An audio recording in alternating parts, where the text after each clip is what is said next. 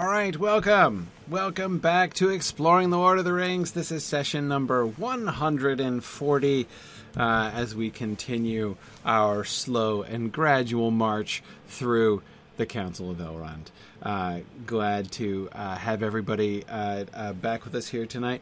We are approaching one gross, JJ. It's very true. Though it's not polite to make to use that number of class sessions, so I hear. Anyway, I am getting back. So I kind of have my fingers crossed tonight. I have been doing some work to try to convince my laptop to behave and not crash. So we'll see how that goes. So far, so good. But let's get jumping right in before you guys accuse me of jinxing things again. See, again, as I said before, I'm actually trying to jinx things because I'd much rather have crashes start happening at the front end than, like, in the middle of class. But we'll see. We'll see how things go. Anyway. All right. So let us jump straight back into the text because we left off at kind of a cliffhanger, or at least not exactly a plot cliffhanger, but a rhetorical cliffhanger last week, right before Aragorn was about to deliver his culmination, right? Welcome. What is it? Dracontarachne. Yes, Dracontarachne. Welcome. Welcome. Glad you caught up. Always love to see people who have been listening through and get caught up and join us live for the first time. That's always fun. Strong work. Good job. Anyway, okay, so as I say, we're coming right to the end of Aragorn's speech here. And we talked quite a bit about the Rangers of the North, and we were thinking especially about what was the message that he was delivering to Boromir, as he's addressing Boromir explicitly, though, of course, I have no reason to think that Boromir is his only intended audience for this whole speech. But, of course, I want to come back to that question again as we're looking at the end and this fairly significant rhetorical climax that he builds to here. Let me just start off by going back one paragraph and then we'll segue into the big finish there. And yet less thanks have we than you. Travellers scowl at us, and countrymen give us scornful names. Strider I am to one fat man who lives within a day's march of foes that would freeze his heart, or lay his little town in ruin if he were not guarded ceaselessly. Yet we would not have it otherwise. If simple folk are free from care and fear, simple they will be, and we must be secret to keep them so. That has been the task of my kindred, while the years have lengthened and the grass has grown. But now the world is changing once again. A new hour comes. Isildur's bane is found. Battle is at hand. The sword shall be reforged. I will come to Minas Tirith. Okay. Oh, great. Is it not coming across on the Twitch channel? Sorry. I'm seeing people are having issues. No? It's fine. Okay, some people are having fun. Good. All right. Goodness knows. I'm not going to take for granted that everything's working fine. Okay. All right. Very good.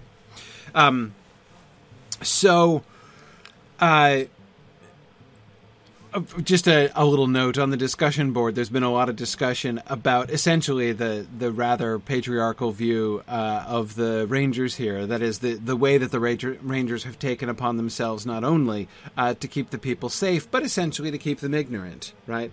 That to be kept free from care and fear. There, some people voicing the opinion that perhaps they could have handled it, right?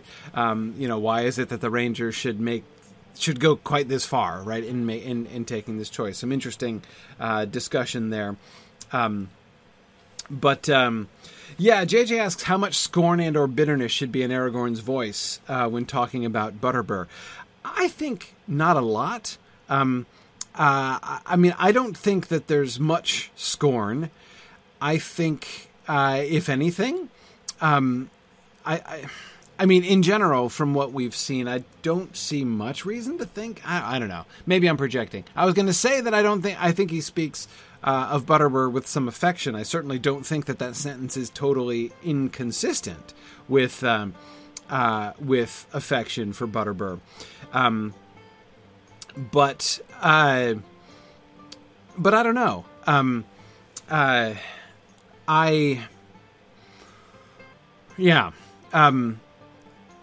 trying to think of direct evidence that Aragorn feels affection for Butterbur. The only piece of evidence I can think of is the sentence back in the Strider chapter when, right after his identity has been confirmed, and Frodo basically sort of invites the question, like, do you think we've been betrayed by Butterbur, right? When he talks about how Butterbur tried to prevent Strider from seeing them, right? And Frodo's like, do you think any, and he says, no, I don't, I don't think any harm of old Butterbur. Old Butterbur is the phrase which sounds to me a little bit affectionate, right? He certainly doesn't think that he's in league with the enemy, right? He does seem to, believe that Butterbur has sort of his heart in the right place there. And Fourth Dauntless, I was thinking about Mary's comments to Butterbur. That is, all the retroactive stuff about Aragorn with his golden cup and everything when they come back through in the Return of the King. But the problem is that's not from Aragorn, right? I mean, for all we know, Aragorn could be off, hundreds of miles away nursing a grudge against Butterbur. I mean, I wouldn't think so, but it's possible. Lincoln, I tend to think that too. I mean, Aragorn is going to understand what it meant that Butterbur was out there with his cudgel, right, patrolling to, protect the inn from black riders or whatever, might come. Even if, foes that live a day's march away would freeze his heart, and Aragorn knows it, I do still think that he tended to, that he certainly would have respected that, Lincoln. So I do definitely agree with that. Tony says he does call Butterbur by his first name too, which implies familiarity. I agree. Yeah, exactly. So I what evidence there is, I think, suggests that he is not feeling like angry and really bitter towards Butterbur. My suspicion, like, why does he bring this up? Why does he talk about a fat man who lives within a day's march of foes that would freeze his heart? Why does he talk about that? I think here he's clearly making this reference for Frodo primary's benefit, and Gandalf maybe secondarily. Very few people in the room are going to know who he's talking about, right? It doesn't matter to most of them, right? Like to Boromir, for instance. Boromir is unlikely to know. As I said, I think there's a non-zero chance he could have passed through Bree, but I don't think he's going to necessarily be immediately thinking about Butterbur when Aragorn says this. Aragorn doesn't give enough information to identify. He doesn't mention Bree, right? He just says one fat man who lives within a day's march, but he mentions the nickname Strider, which of course Frodo would immediately associate with Butterbur. Anyway, so Angrist points out that Strider called him fat to his face. A fat innkeeper who only remembers his name because people shouted at him all day. Absolutely. And keep in mind, we have to remember context here. One fat man, that's not a harsh phrase. I mean, like, fat, calling somebody fat just does not mean the same thing in Tolkien's world that it means in our current society. I think most people, now sort of acknowledge that as a mean-hearted thing to say to somebody, right? There's no evidence that anyone even fat people take it that way in Tolkien's world. Bombur is not ashamed of being fat, no matter how many fat jokes are made at his expense in The Hobbit, right? And Bellongsmont, exactly as you say, Fatty Bulger's nickname seems to be perfectly well embraced by himself, right? I think we just have to kind of empty that word, that epithet, really, as of the kind of freight that it feels like to us, right? Nathan, I do tend to agree. A friendly jab, I would say at most, honestly, a sort of a friendly jab, even sort of hobbitry. And I do agree with several people who are saying that, of course, especially in an innkeeper, there's nothing wrong with being fat. It's as Goganthier says, jolly old innkeepers were supposed to be fat, just like Santa Claus. And as Tarloniel said, would anybody trust a skinny innkeeper? It's a bad look. So yes, exactly. Fat equals prosperous and was thus admirable. And Kit, I think about the way that the fat jokes about Bombur come back, right? Remember the business about him now being so fat that he needs 4 people to move him to his place at table? That wasn't so long ago in the book, right? Yeah, that's a sign of how prosperous he is, right? How prosperous and happy Bombur has been ever since that time, right? Yeah, exactly. It's really going to be. It's going to be a measure of his prosperity and of his comfort, right? Yeah, it's going to be a sign of that he is well-to-do, right? That he lives a comfortable life in a comfortable town, and that he's the food in his inn is good, right? I mean, that's definitely a really good thing. Aranas, it is true that fat is also relative. I wonder exactly what what Butterbur's obesity level really is by modern standards, for instance. But yeah.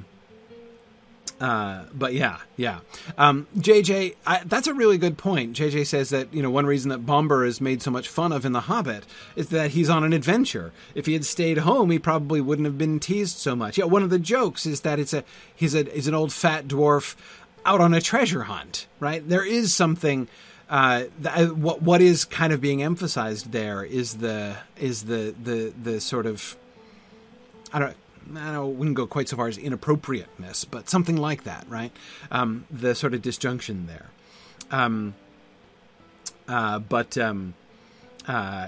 Yeah, absurdity. Yeah, maybe. But in any case, so yeah, I certainly do not think that calling him a fat man, it suggests, bitterness or mean-spiritedness, certainly on Aragorn's part. And in the context of the sentence, I think it's fairly clear. If we read fat man there as quiet, comfortable, prosperous man who lives in a peaceful town, that's the primary purpose, right? One fat man who lives within a day's march of foes that would freeze his heart, right? Butterbur is able to be fat and comfortable because he is protected by the Dunedain, right? They keep the Barrow-wights from crawling into town and doing anything unspeakable. And also, as some of you are pointing out, there are indeed brigands, right? Brigands that are either sent by or sort of come from Saruman to the to this area, right? Which are in fact going to attempt to destroy Bree later on, right? So yeah, I mean that is that's definitely, all of those things are sort of in play, right? And Butterbur doesn't have to worry about any of those things, and that's one of the reasons why he's a fat man, right? It's all good. Remember also, as far as fatness and comfort are concerned, remember Fatty Bulger, right? He's going to get set free from the lockholes. Fredegar Bolger, fatty no longer.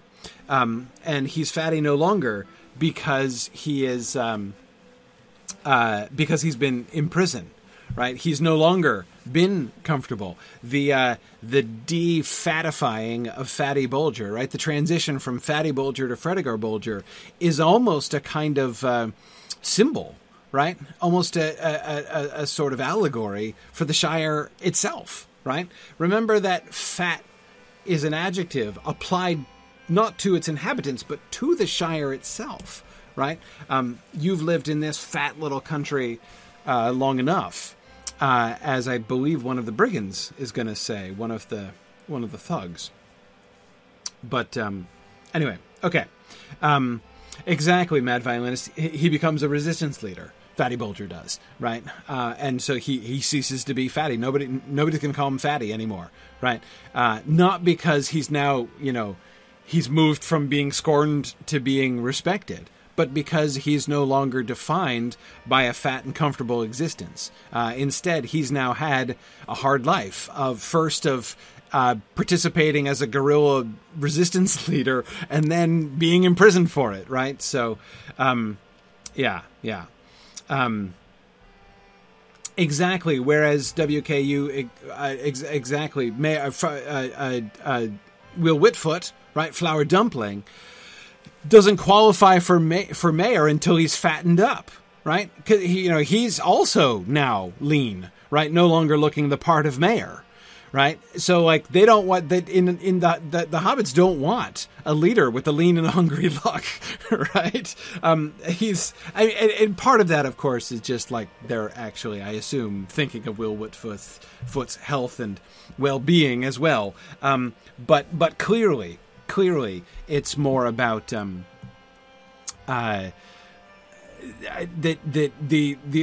association, right, with comfort and things.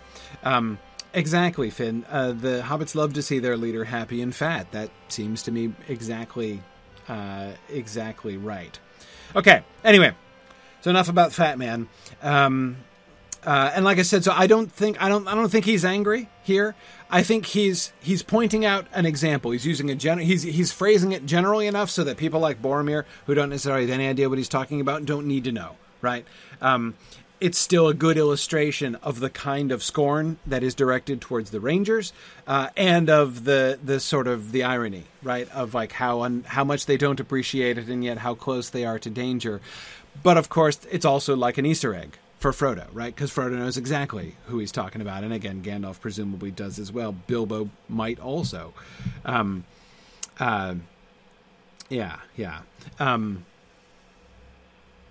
Yeah, good. Okay.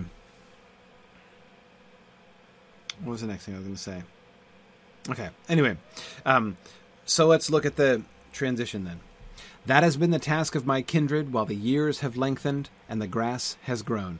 Notice the tense of the verb in that last sentence. This is very important. That has been the task of my kindred. Right? What's the tense? Grammar quiz. What tense is the verb in that sentence?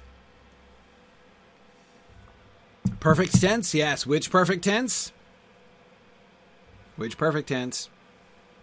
Present perfect. Exactly. Perfect tense in English is denoted with the use of the helping verb have, right? And indicates it's called perfect from the Latin, meaning that the action is complete, right? But it's a past perfect, present perfect, or future perfect based on the tense of the helping verb, right? So that has been. All perfect verbs are speaking of a completed action, right? But the tense of the helping verb tells you at what point the action is completed. So past perfect is when you say had been, right? When the helping verb to have is in the past tense, right? So if you say, I had been doing that, you mean that that not only that action is in the past, but that the action is completed and it was completed at a point in the past. Right? A future tense is my favorite tense. because it's really fun. Like, I will, like, when you say something like, next month I will have been working here for a year, right? Will have been, right? So that's future perfect, right? In the future, this action will be complete, right? The present tense, has been, right? The present tense means the action is complete now, right? Has been is really interesting. The present perfect is really interesting because there's something almost like declarative about it, right? Like, now is the moment. I hereby declare this action complete. It's not exactly necessarily what that tense always means, but there's kind of a sense of that, right?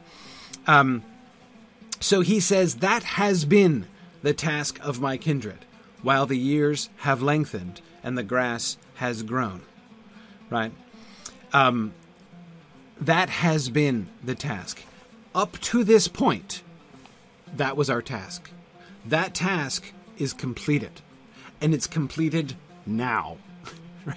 As of today, that task is completed. We are no longer in the business of just protecting the country people around here, right? We are no longer the secret protectors of the North, right? We are no longer, here to guard the peace and freedom, right? To facilitate peace and freedom in the North.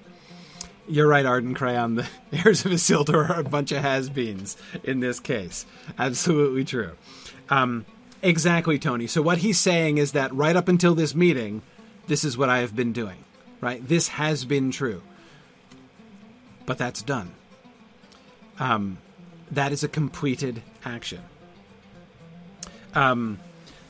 Exactly, Mike, because Isildur's Bane has awakened, right? That has been the task of my kindred, while the years have lengthened and the grass has grown, right? But now, the world is changing. Once again, notice the shift in tense, right? Present progressive. The world is changing. Right now, change is continuing to happen. But now the world is changing once again. A new hour comes. Present tense. A new hour comes. Isildur's Bane is found. Battle is at hand. The sword shall be reforged. Notice how the whole paragraph is kind of gliding from the present into the future. The world is changing once again. This is a thing that is currently happening, but of course it's talking about change from the past into the present and towards the future, right? That's the topic sentence of that last paragraph is about that change that is currently ongoing. A new hour comes. Isildur's Bane is found. Is found. Isn't that interesting? He doesn't say Isildur's Bane has been found. Or was found. He could have said was found. That's true. It was found in the past. Right? Something happened a little while back. So he could have said Isildur's Bane was found. Or even has been found. It's an action that's completed in the past. Right? Or had been found. Right? But yeah, exactly, Tony. A new hour came. Right? When he says Isildur's Bane is found, he's declaring that right here. So yeah, Tessa de Boromir, it just happened, right? Again, Aragorn is here speaking of this moment right now. He is describing the moment that is being enacted in his speech, right? By his speech, really. A new hour comes. Not will come, not has come. A new hour comes. It's happening right now. Present, just naked present tense right there. Right? Isildur's Bane is found. Battle is at hand. Now that is that's sort of interesting, right? Battle is at hand. That's present tense again, right? But it's talking about the future. Is at hand. That is, it's using a syntactic structure which points to the future, but it's not actually using a future tense yet, right? Battle is at hand is the kind of transition, right? Because the next two sentences do use the future tense. Shall be. Will come. Right? Is at hand. Right? Battle is, where is it? It is nearby. Right? It is at hand. It is coming. Isildur's bane is found. Isildur's bane is found. He's not alluding to its discovery by Bilbo, right? He is talking about right here, right now. Since in this moment, Isildur's bane is found. And we've been talking, Boromir, about how battle is at hand, right? Doom and great deeds and all that sort of thing, right? Yes, Aranas, he is focused on the present status, not past action. That's a really good way of thinking about that. The present status of the ring. It is found. That's what matters, right? There it is, right? Frodo just held it up. The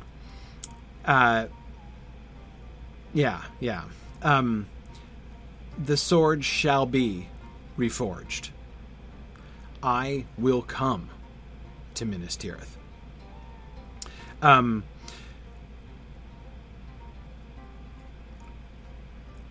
The last two, of course, are the future things, right? The two future statements that he is moving towards and ending with.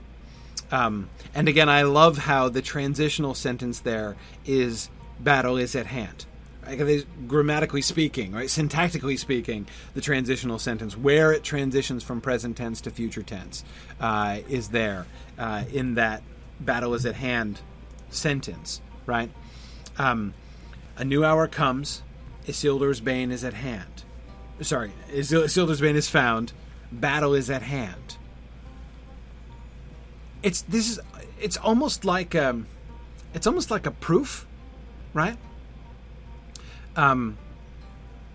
The sword shall be reforged, right? Since these statements are true, a new hour comes. Isildur's bane is found. Battle is at hand. The sword shall be reforged. Ergo, the sword shall be reforged, right? Because those two things are true. Isildur's bane is found and battle is at hand. Given those, the sword shall be reforged. That's what we've been waiting for, we heirs of Isildur. Why we haven't reforged it? We had the technology, right? Why have we not reforged it yet? Because it wasn't the hour yet, right? The new hour had not yet come. I think that when he says a new hour comes, it's not really an item in the list so much as it is, that is, the world is changing once again. But you could always say that, right? The world's always changing. When is the world not changing, right? The world's always changing, but he says a new hour comes. Remember when we were talking a long time back, well, weeks ago anyway, in response to a question that somebody posted about the ages, right? And when you determine when an age ends and stuff, we're kind of talking about that. That sense of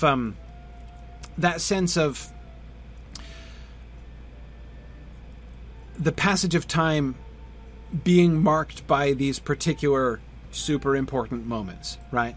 There's just the wise know when an age of the world has come to an end, right? And it's not just a milestone in history, right? In the way that World War I is a milestone, in modern history. It's not like that exactly, right?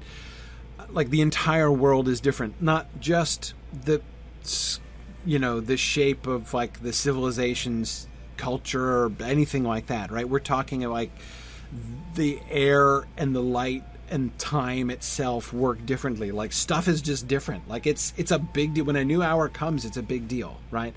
Aragorn is saying, the world is changing once again. Let me clarify. A new hour comes, right? Doom and great deeds are at hand, right? We are come to the end of an age. A new age is on the horizon. They don't know whether it's going to be a good age or a bad age, right? But anyway, so that second sentence, "a new hour comes," seems like a kind of clarification on the world is changing once again. It's changing, and let me specify, changing in one of these kinds of ways, right? Then the next two sentences define that. A new hour comes. Prove it, Aragorn. Why do you think a new hour comes?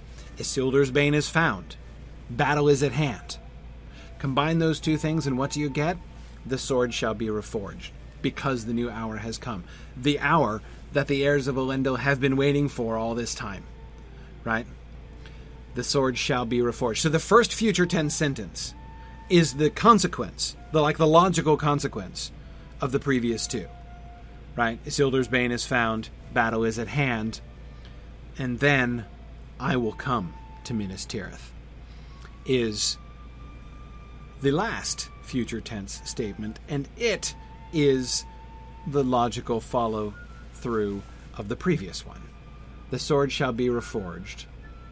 Thus, I will come to Minas Tirith. Keep in mind, remember he asked Boromir before, would you have the House of Elendil return to Minas Tirith? Right? He asked that. Boromir didn't answer it. Remember? Boromir was like, I've not come to beg any boon, right? Boromir gave a very clever non-answer, right, to that question. Aragorn's not asking anymore. He's telling him.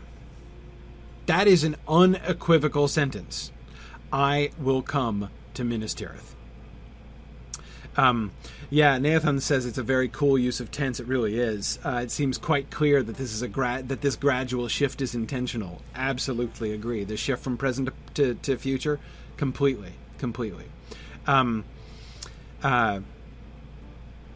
Absolutely.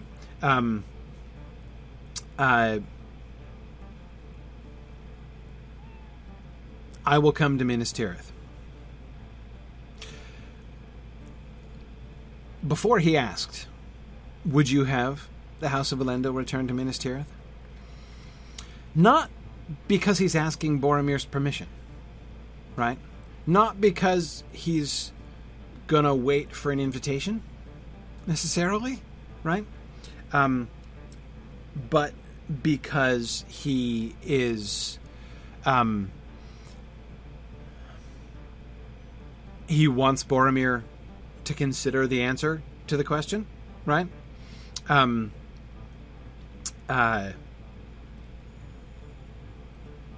But he's coming, whether or no. Whether Boromir would have it or not, he's coming. Yes, I do think, JJ, in some sense, this declaration that he makes here, in retrospect, kind of makes his previous question to Boromir sound a little bit more like, will you aid me or thwart me, right, as he's going to be saying to Éomer later on. Mad Violina says, this feels like the first time Aragorn shows the lordly, commanding side of his nature. Possibly. He is... Marielle says he's prompting Boromir to consider the full import of the situation, including the epic and the mythic import. Yeah, absolutely. I will come to Minas Tirith. Now, keep in mind that he still hasn't said anything about the kingship. Nothing. It's out on the table now, right? Because Bilbo put it there in his interruption and through his poem. But this is not what he says and not what he's talking about, right? He is here stating in a way which I think almost anyone, and certainly Aragorn, hears as a promise, right? I will come to Minas Tirith. That is going to happen, right? Take that to the bank.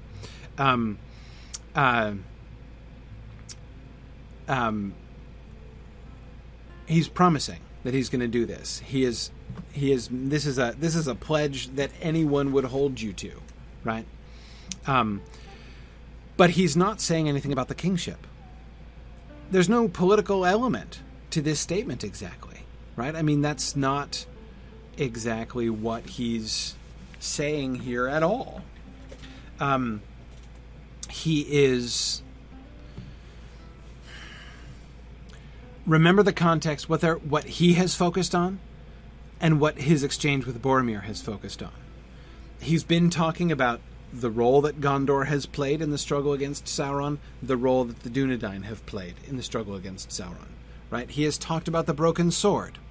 And we've talked about the way in which Elendil has been serving as a figure less of royalty, though he is, right, than he has of sacrifice, of leadership and sacrifice, right? He, in reforging the sword and coming to Minas Tirith, he's not claiming the kingship. He is taking up the mantle of Elendil in the Battle of the Last... He's coming like Elendil from the north, right, to the Battle of the Last Alliance, like Elendil came from the Battle of the Last Alliance. Gilgonthir, it is hard not to read in, and I will take the kingship, because we've all read the rest of the book. And again, I'm not trying to pretend that Aragorn isn't thinking about the kingship at all, right? That he doesn't want the kingship. That Peter Jackson got that right. I'm not saying that at all. But what I am saying is that stuff can get sorted out after Sauron's been overthrown, assuming they all survive, right? But assuming that A, we win, and B, we all survive is way too big an assumption right now. And Aragorn is not going there at all. Angrist, exactly. He's talking about joining forces, not controlling Gondor. Absolutely. So yeah, it's one of the things that I am... I think that a lot of people, and I put myself in this category, I think a lot of times when I have read this whole section of the council previously, I tend to hear it in terms of the return, like through the lens of the Return of the King plot, right? Thinking about Boromir and Aragorn and the revelation of Aragorn and the whole, I'm going to be, the king of Minas Tirith when I get there and everything. It's real easy to be remembering that, especially when you've read the book many times. But looking carefully at what Aragorn himself is saying, he doesn't point even vaguely in that direction, right? I think he's really not focused on that at all. Yes, Aranas, he will attempt to deliver Minas Tirith from its peril, even if it costs him his life, because that's what good kings do. Absolutely. He's going to act like their king first. The coronation, the politics can come later, right? And of course, if we're going to remember ahead to the Return of the King, we might as well go whole hog with that, right? Aragorn is going to follow through on this pledge to come to Minas Tirith in an extremely dramatic way, right? When Aragorn finally completes this pledge, it is going to be a eucatastrophe, right? He is going to come to Minas Tirith in the middle of the battle as, the rescue unlooked for and unimagined, right, from apparent disaster. So, again, thinking forward to his arrival, in the middle of the Battle of Pelennor Field, his question to Boromir before this, right, would you have the House of Elendil return to Minas Tirith? One is tempted to add, say yes, Boromir, trust me, you want it to come, right? You don't try to keep it away. Yeah, good. No, Rowan, I'm not, that's just peeking. I'm just peeking ahead. I'm not discussing future passages. I'm just saying... we can appreciate the awesomeness in retrospect that these passages that we look at are going to have, because we're not going to have time to come back and talk about them again after we get there. So that's all. Yeah, Tessa, I said that by accident, but after saying it by accident, I agree with you, and I'm going to embrace it. The phrase "remembering ahead" to the rest of the book. I like that. Okay, good. So Yeah, I will come to Minas Tirith. Back to something that Fourth Dauntless mentioned earlier on. I agree that this begins to sound like a moment of foresight by Aragorn, right? That like a foretelling is coming upon him here, right? I will come to Minas Tirith. Again, notice he doesn't say, I promise to come to Minas Tirith, or I'm fixing to come to Minas Tirith, as he might say if he were from Texas, or my plans. The projected route calls for my approach to Minas Tirith. He's saying, I will come to Minas Tirith. That is a thing that is going to happen. I'm gonna make a future indicative statement about that, right?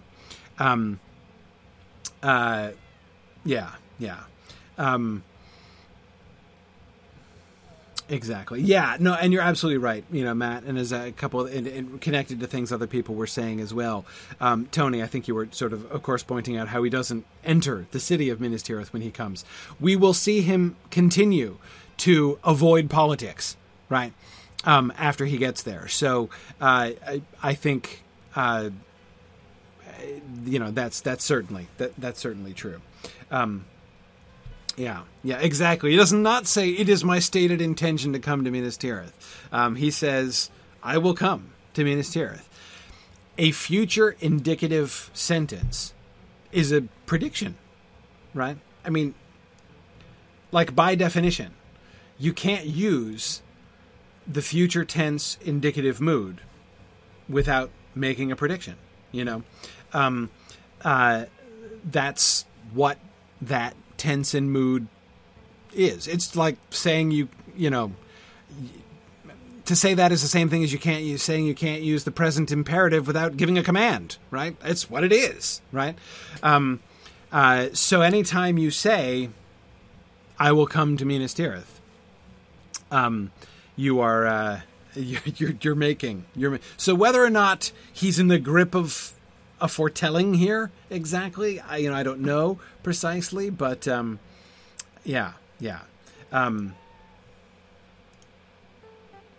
Johannes, I wonder. Johannes says, did he decide right now? It sounds a bit like he came to that decision at the end of his speech. No, I agree. That unqualified future indicative statement that he makes there at the end, he clearly built up to that. Did he have that sentence in mind when he started talking? Was he planning to end his statement with that? I don't think so. That is one of this last paragraph is really good rhetoric. I agree with that. But it also, to me, sounds a little bit spontaneous for that reason. That even the shortness of the sentences, right? The way that he's laying it out, I think he is making clear to everybody what he sees. But this sounds to me like something that he's also working out in the moment, right? A new hour comes. Isildur's bane is found. Battle is at hand. The sword shall be reforged. I will come to Minas Tirith. Yeah, exactly. All paratactic. Agreed. So, Nathan, do I think Boromir's poem stirs him to this decision? Yes. Or rather, I guess the way that I would say it is I think that Boromir's poem, the message of the dream, confirms for him, right? If he had any doubts whether or not a new hour had come, whether or not the moment that his line has waited for generations had arrived, any doubt he had about that has been removed by the poem, by the dream message, right? That a Lord of Gondor, that the heir of the Steward of Gondor, right, the Captain General of the armies of Gondor, has come into the north because he was told in a prophetic dream to seek the sword that was broken. Aragorn knows how to read that, right? And I think he's been pretty clear about that.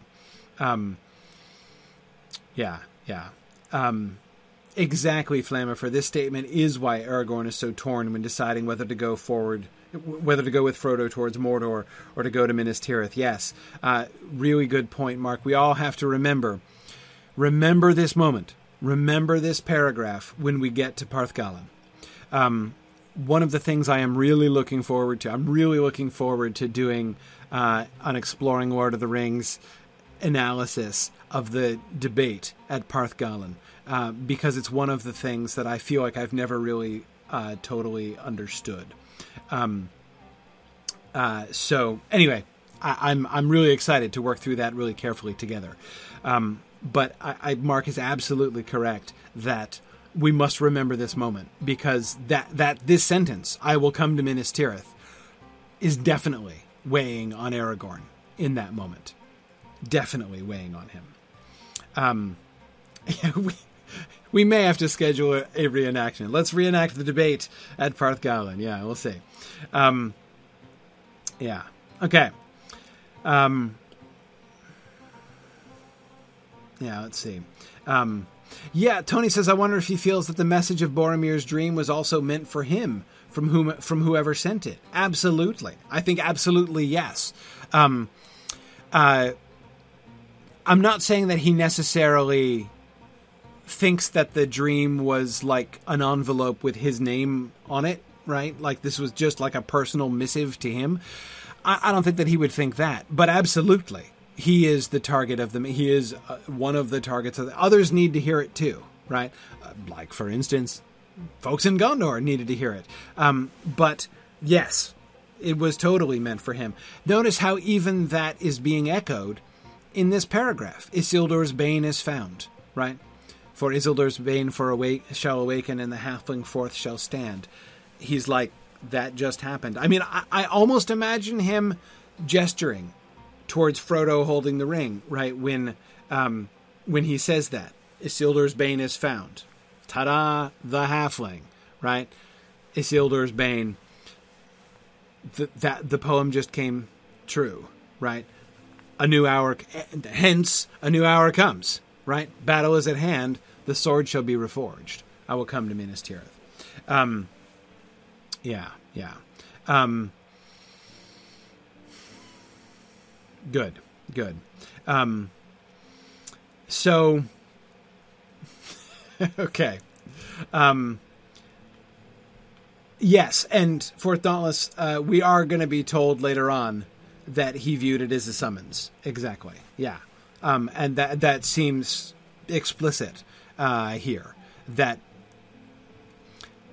he knows he can give Boromir the answer to what those hard words mean, right? And it's definitely, it's not that he is the answer, exactly, or not entirely, right? The answer is the reforging of the sword, right? They're supposed to seek for the sword that was broken, because the sword shall be reforged. It is the directive that it shall be reforged, because in the north the heirs of Elendil have always said that it would be reforged when Isildur's bane was found. Well, Isildur's bane is found. The sword shall be reforged. That sword that your vision sent us to. Absolutely. Absolutely.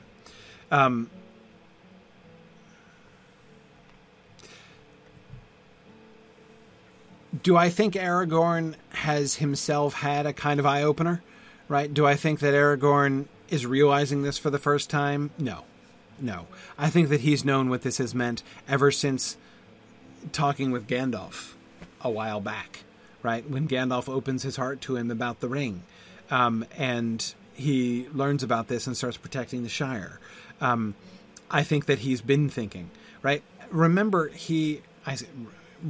ahead again, in the tale of Aragorn and Arwen in Appendix A, they know that the hour is coming. The new hour, right, is coming. So yeah, Tony, it is much more of a confirmation. It is much more of a confirmation. But by that, I don't only mean a confirmation in the sense of like for him's sake, to like prevent his doubt, right? Because I don't think he needs that here. He's not standing there saying, well, I was about 85% sure that it was time to reforge the sword, but I'm really glad, Boromir, you quoted that poem, because now I'm like 100% sure, right? I don't think, when I talk about confirmation, I don't necessarily mean like confirmation of his convictions. It is a public declaration. Remember, the poem itself speaks of the counsels that will be taken, the token that will be shown that doom is near at hand, right? There will be a public enactment of the moment, right? The coming of the hour. That is the thing that is predicted and pointed to within Boromir's poem. And Aragorn is saying, it just happened. Isildur's Bane is found, present tense, here and now. This is the moment. That was the token, or that is the token, sitting right there, right, with the halfling still holding it. These are the counsels. Exactly, Matt. Less confirmation than his cue. Yeah, something like that. Something like that. Yeah, so Nathan and Marielle, I do agree that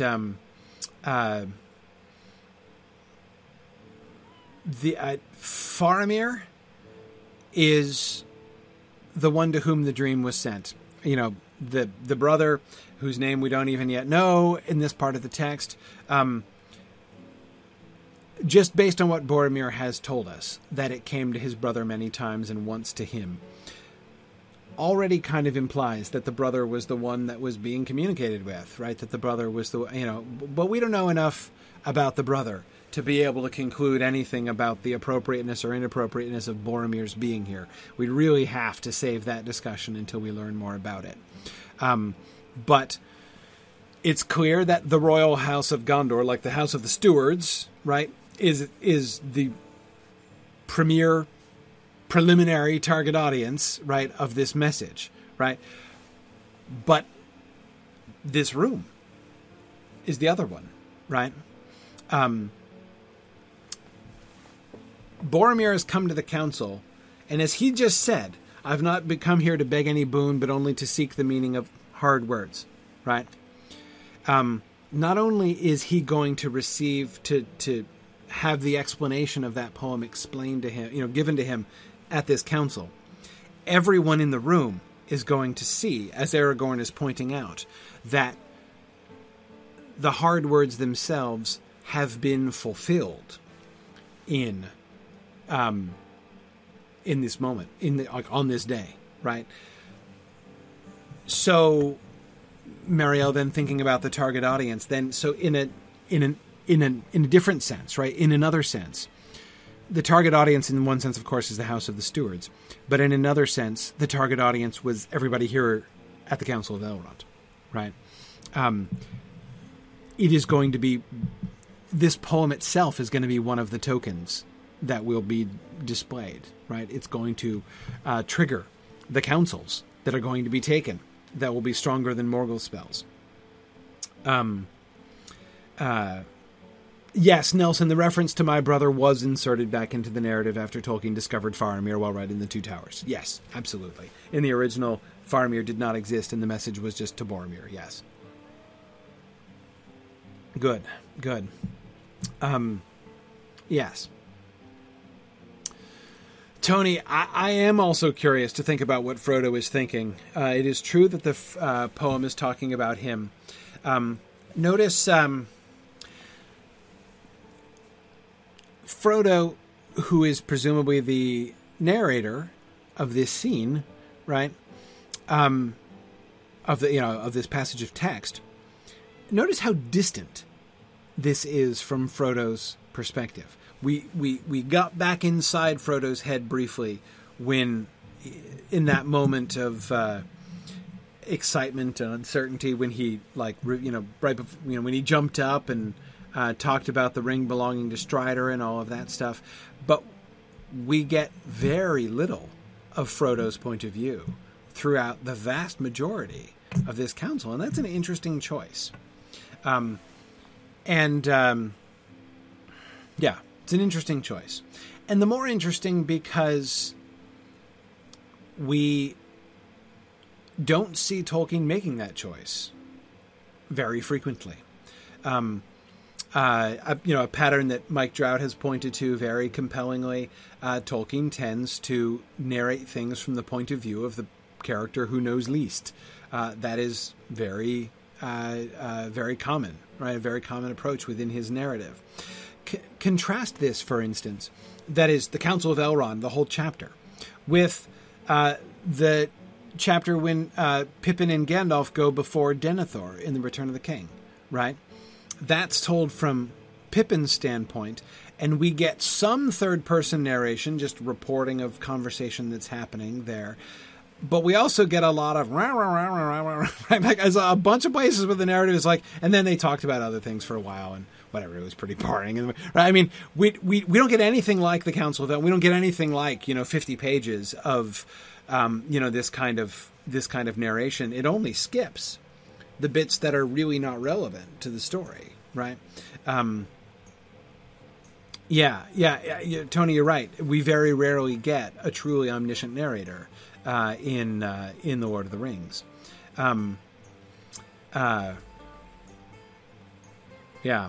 Angrist is wondering, could this be Finnegill, King's writer, engaging in a touch of historical revisionism? Did Finnegill, King's writer, go back and clean up Aragorn's and Boromir's speeches to make them more polished? Can't rule that out. That kind of thing happens all the time. I don't see any a priori reason to suspect the hand of Finnegill, King's writer. My general policy is that I need a reason. Or to put it another way, when we're playing the narrator game, like whose voice are we hearing, right? Whose pen was at work in this particular sentence or paragraph? My general rule of thumb is it's Frodo until it isn't, right? It's Frodo unless I have a reason to suspect otherwise. If I don't have a reason to suspect otherwise, for me, it's Frodo, right? And there are places where we have reasons to suspect Sam, as we've looked at. In particular, I think a classic example, the passage that we attributed to Findegill's King's writer, which I am most convinced by, right, which I feel most confident in, is that passage about Arwen at the feast, right? That what sounds like an interpolated paragraph, because it was an interpolated paragraph later on. Anyway, what sounds like an interpolated paragraph and is all like formal, talking about Arwen and giving her, which sounds completely like, okay, the Queen wasn't given enough airtime here. Anyway,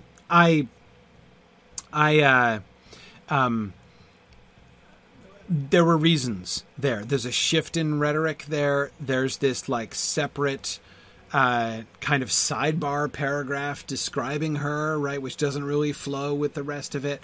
There are reasons, right? And so therefore, but I don't see a reason here to suspect that. That is, I don't think it doesn't seem to me. When I say I need a reason, what I mean is I need something that needs explaining, right? I'm only going to go there for myself. I'm only going to go there if something in the text requires that as an explanation. If without that explanation, the text makes less sense, right? For me, it was the tonal shift as we were looking at those paragraphs for that Arwen description, right? There was a sort of a strange shift in tone there, and this kind of lingering on Arwen and her effect, which was a little bit odd.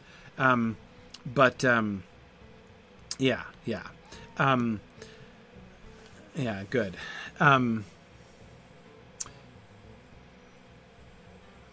So anyway, I mean, Brick Tales, I totally agree with you that Aragorn declaring he will come to Minas Tirith is a huge moment, and certainly the sort of thing that Finnegill would be focused on and would pay attention to. Totally agree with that. But that's not a reason, right?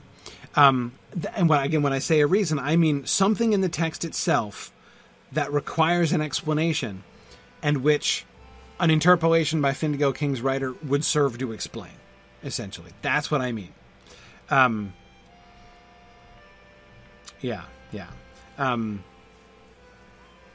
It seems to me much more likely. No, Finnegan didn't write all the things that Tolkien stuck in at the last minute. They don't all sound like that. And there are other things that he stuck in at the last minute that we have not attributed to Finnegan, King's writer. It's just that all the Arwen stuff was stuck in at the last minute, and so some of those are definitely going to be candidates. Anyway, yeah, I think this is Frodo until proven otherwise, and I don't see. To me, the mere fact that Boromir and Aragorn are speaking in fancy rhetoric is not. I don't disbelieve that of either of them.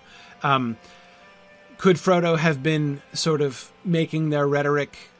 Are these the exact words that they used? Like, is he writing this like? No, there was no recording, right? There's no. Is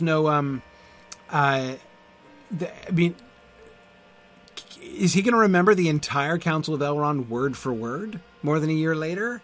No, he's not going to. This is like, in that sense, some of this would be made up, right? These aren't going to be the exact words that they were using. But, so when he gives Boromir's speech, right, he probably remembers some of it, right? I would certainly be willing to believe that Boromir absolutely said, "Give me leave, Master Elrond," right? I bet Frodo would certainly remember that. Anyway, and yet might they have taken notes right away? Sure, they could conceivably have done so. But anyway, my point is, the idea that the rhetoric might have been cleaned up or something, but I don't think it's true. Here's the point that I'm trying to make. The point that I'm trying to make is, I don't think it is appropriate for us to imagine that Boromir and Aragorn did not actually speak anything like this well, right? But that Frodo and or Finnegan went back after the fact and cleaned it up to make it sound much more impressive. Rather, I think that Frodo is recalling perfectly clearly that both Boromir and Aragorn not only spoke well, but spoke well in a particular mode, right? And will remember some of the things that they said. And is trying to capture the style of their speech as well and the significance of the moment. So, yeah, that I think is very likely what is happening. But again, I don't think we can sort of discount the rhetoric because, it's reported after the fact or whatever. But yeah, no, absolutely, Marielle, you are certainly right. People did speak at least this well extemporaneously in public. That was an important skill, and people practiced it. And people like Aragorn and Boromir would have done, right? They would have practiced it, and they would be able to do that. Anyway, let us shoot for more than 2 lines of text in today's class. How about that? So I thought I would cheat and have a really short slide to follow this up. Isildur's bane is found, you say, said Boromir. I have seen a bright ring in the halfling's hand, but Isildur perished ere this age of the world began, they say. How do the wise know that this ring is his? And how has it passed down the years, until it is brought hither by so strange a messenger? That shall be told, said Elrond. Okay. Isildur's bane is found, you say. I have seen a bright ring in the halfling's hand, but Isildur perished ere this age of the world began, they say. I can't help but focus on the tenses, since we've just been talking about that here, right? He repeats Aragorn's statement. Isildur's bane is found, present tense and all, right? Isildur's bane is found, you say, present tense. I have seen, present perfect tense, right? I've just now, here's the thing which has definitely been accomplished just now. Me seeing a bright ring in the halfling's hand, right? But Isildur perished, past tense, right? Ere this age of the world began, they say. Present tense. Okay. How do the wise know that this ring is his? And how has it passed down the years until it is brought hither by so strange a messenger? Okay, yeah, JJ says Elrond is finally finding a chance to take back his meeting. Right, that shall be told. That is the next item on the agenda. It's funny you should mention that, Boromir, because that is the next item on the agenda. And, Mark, I agree. It is almost like Boromir has done Elrond a solid here, right? And offered him a segue back into the agenda, which he himself, Boromir, disrupted in the first place. Okay.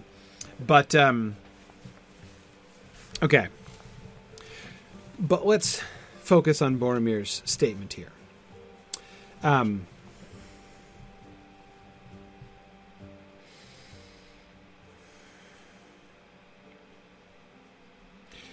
How challenging do we think this statement is?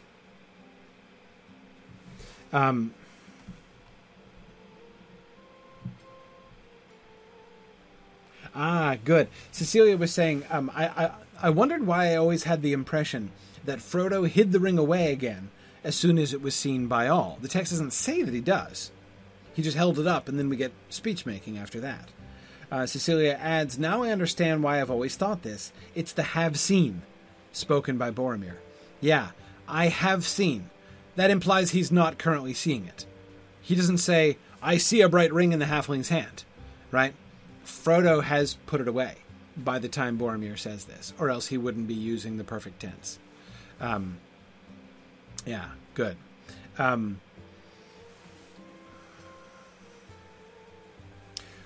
How skeptical? You could do this in a scathing tone, right? He could sound really skeptical and dubious here. I mean, you could even lay some sarcasm on the word wise, right? How do the wise know that this ring is his, right?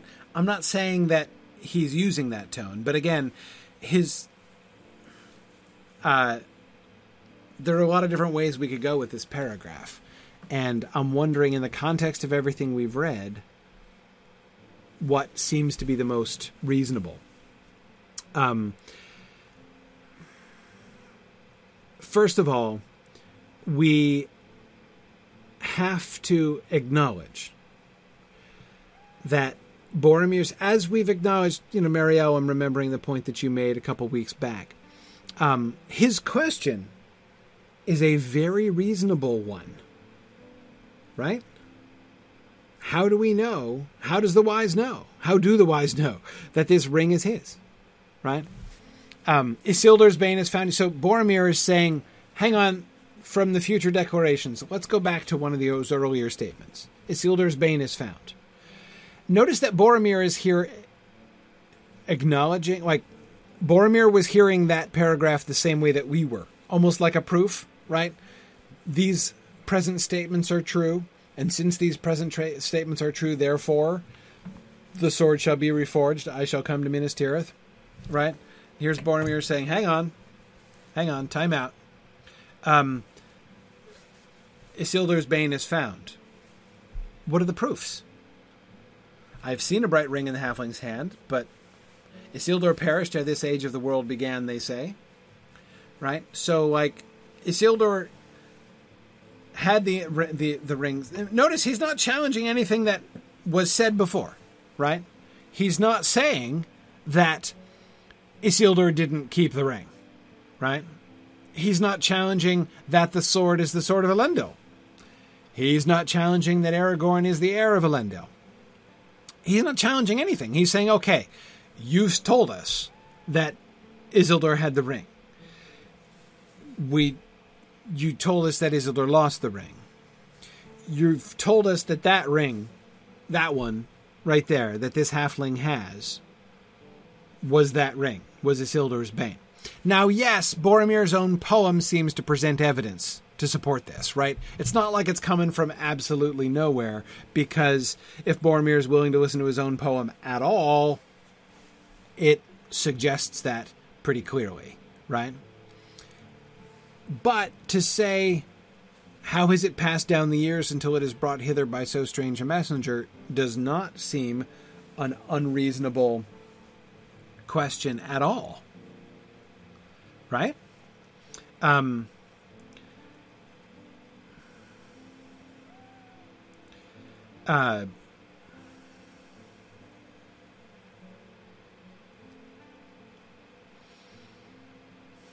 Yeah, okay.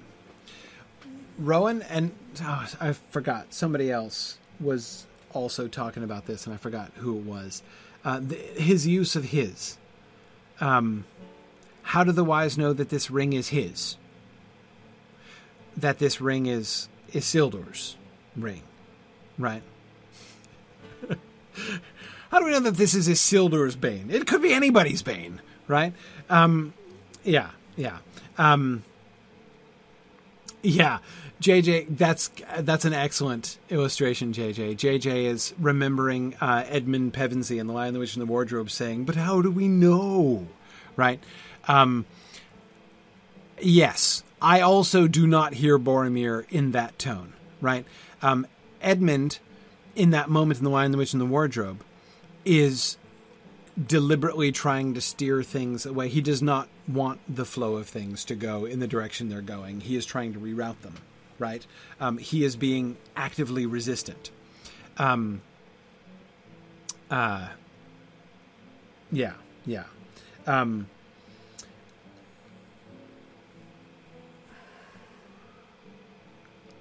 I think, well, grammatically speaking, Bruce, the his refers back to Isildur. It can't refer to the enemy because, again, syntactically speaking, in that case there is no antecedent in sight, right? I mean, he could be Sauron, but Sauron would have to have, in order to use a pronoun, right, to refer back to him, he's not been... When was the last time Sauron was mentioned? I mean, mentioned, like the noun, like enemy or Sauron, or anything was used. It was a long time ago, right? Not in this paragraph, certainly, nor in the paragraphs that came before. Syntactically speaking, the antecedent of his is clearly Isildur. But yeah, the question of whose the ring really is of course a loaded question, as we're going to learn. Now, good, Johannes, that is, I think, a really important piece of evidence here. The adjective bright. Excellent. Arnos has counted. It's been 4 paragraphs since enemy or Sauron was used. It cannot be, that pronoun cannot be by any stretch referring back to that. Boromir must intend that pronoun to refer to Isildur, clearly. In book time or in Exploring the Lord of the Rings time. Yeah, no one has mentioned Sauron in like 4 weeks, Bruce. Yeah, it's been like a month since anyone talked about Sauron. Anyway, it's very clear grammatically that Isildur is the antecedent of that pronoun. But Johannes and someone else was mentioning this was mentioning this as well earlier on. Bright is a really important word here. If we're trying to gauge Boromir's tone, if we're trying to gauge Boromir's intention, there are very few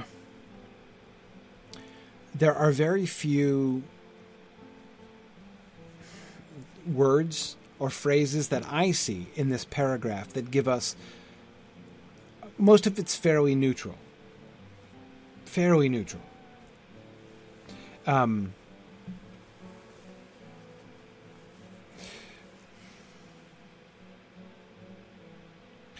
Bright is one of those things that stands out in this way. Arden Gran says, not all that glitters is an accursed ancient artifact of enormous evil power. Yeah, exactly. Yes. A bright ring. The fact that he attaches an adjective describing the attractiveness of the ring, right? Bright ring seems like a little bit of a tell, right? Boromir admired that ring. That ring looked really nice to Boromir. It's a small thing, right? It's much smaller than the previous sentence we were focusing on, that the glitter as he gazed at the golden thing, remember? The glitter in his eyes? Or the gleam in his eyes as he gazed at the golden thing. That was a bigger tell, right? This is a small tell, but I do think it's a tell, right? Boromir was looking with admiration at the ring. Yeah, exactly. He thought it was precious. He didn't call it precious. That would be a much bigger tell, right? But he admired it. Boromir admired the ring. And JJ, I absolutely believe that Boromir does not realize that he's doing it. I absolutely agree that this is a sort of an accidental tell by Boromir here, and a very, very subtle one. Almost like a Freudian slip, yeah, almost. But does it tell us? Does it tell us much? I mean, it'll be important later, right? We have evidence now. We have now at least two pieces of evidence that Boromir has been affected by the ring right away. That Boromir's admiration and desire for the ring is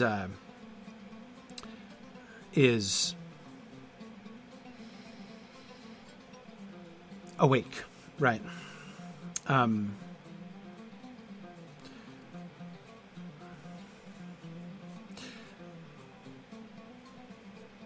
I see, right. Angrist and WKU are both thinking about that it's the brightness of the ring does have some evidentiary value, right? In the sense that a 3,000-year-old ring, a ring which was lost ere this age of the world began, as Van Helsing might put it, would not look so, right?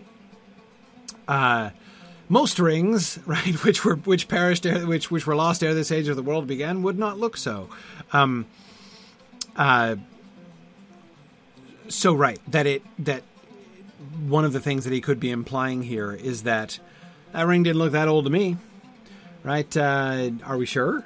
You're positive, right? That ring, that's a 3,000+ year old ring.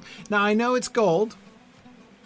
One of the reasons gold has always been precious is that it doesn't tarnish exactly. Exactly. If it were handled often, it would not tarnish exactly. Yeah.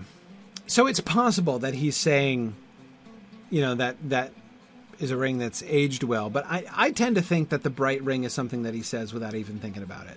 I don't think that he's thinking that it looked... I don't know, it looked pretty new to me. Yeah. Yeah.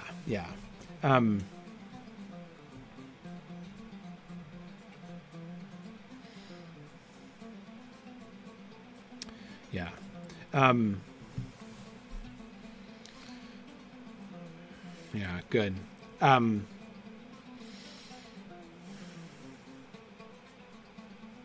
Yes, Flamifer, I do believe that Boromir's desire for the ring, inasmuch as we are, I'm taking these two passages, those two, this plus the other, the glinting as he looked at the golden thing, as evidence of his desire, and that is ring-induced. Yes, I would take that as being ring-induced, because he would not necessarily have any inkling that the ring could be used as a weapon against Sauron. Probably not, Mark, though I'm not 100% sure of that, because we don't know. We know that he has heard of the Ring of Power. Remember, his Isildur took it, right? That is news indeed. And remember our speculations at the time that, has there been scholarly discussion in Gondor about that? has somebody in the last 30, 40 years raised the question, hey, didn't the enemy of old have a ring of power? Right? Mightn't that be awful handy? Right? That would be a potent weapon, right? Anybody know what happened to that thing? Right? And people being like, nah, we have no idea. Nobody has any idea, right? And so Boromir's like, Isildur took it. Oh, that's what came of it, right? What I'm saying is, how much do they remember of the Ring of Power? It's possible, I wouldn't rule it out, that, again, he's clearly heard stories about it, right? He knows something about the Ring of Power. Something is remembered in Gondor about the enemy's ring. And so it may very well be that his very first thought is, yeah, man, I could use that thing to help save Minas Tirith. Even possibly, this is the reason I was sent here, right? I don't know why I've been sent up into the north. Maybe that's the reason right there. Yeah. I don't know.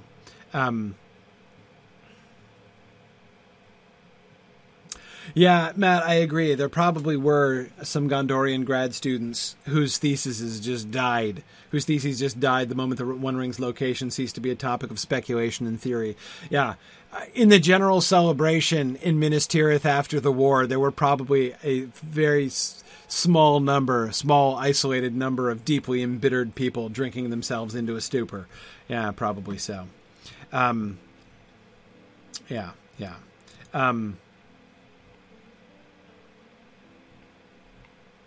Okay. Zephin will get to that, the so strange a messenger thing. As I said, that most of this paragraph sounds neutral. That is consistent with a neutral inquiry of, I mean, one way to paraphrase this paragraph would be citation needed, right? Can I please see what the proofs are, that this is in fact Isildur's Bane?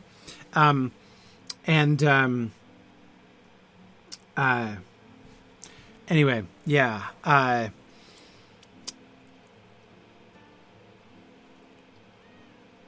So strange a messenger is one of the other non-neutral phrases in this paragraph, right? Bright ring is one.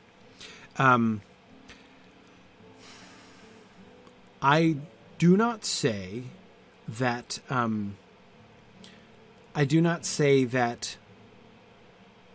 you say necessarily is. Okay, so that is, it's possible to read a lot of snark in that very first phrase. Isildur's Bane is found, you say, right? I don't necessarily think that that's inescapable.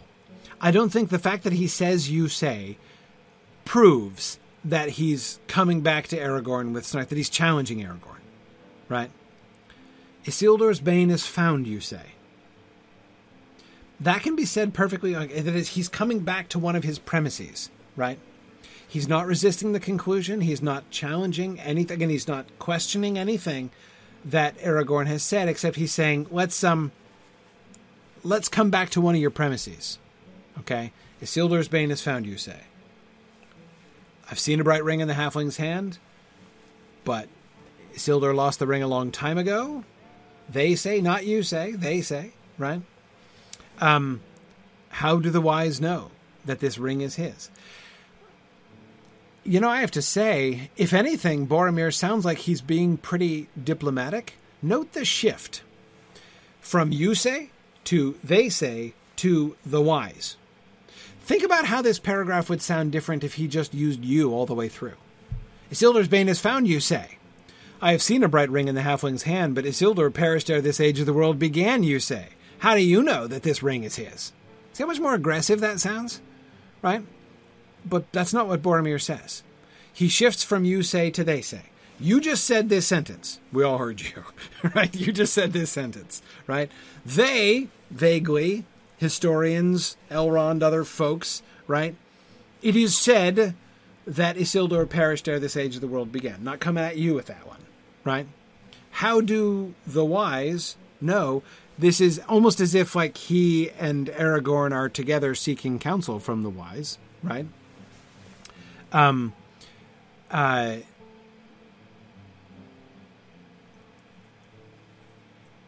That seems to me almost like an attempt not to sound like he's challenging Aragorn personally, right? And of course, it's only injustice as well, because it's not Aragorn's claim that that ring is Isildur's bane, right? It was Elrond who introduced him. It was Gandalf who says, "Bring forth the ring, Frodo," right?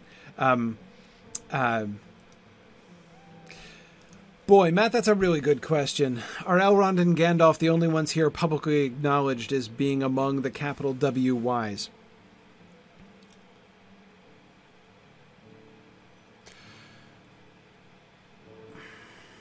Matt, I don't think I know the answer to the question, who counts as among the capital W? Within the world of The Lord of the Rings, within the published text of The Lord of the Rings, who's got a membership card, right? Who exactly has a membership card to the capital W wise? I don't know. The text never comes anything like saying that, right? There are a few things that seem pretty safe, right? Going to go out on a limb and say Elrond is one of them, right?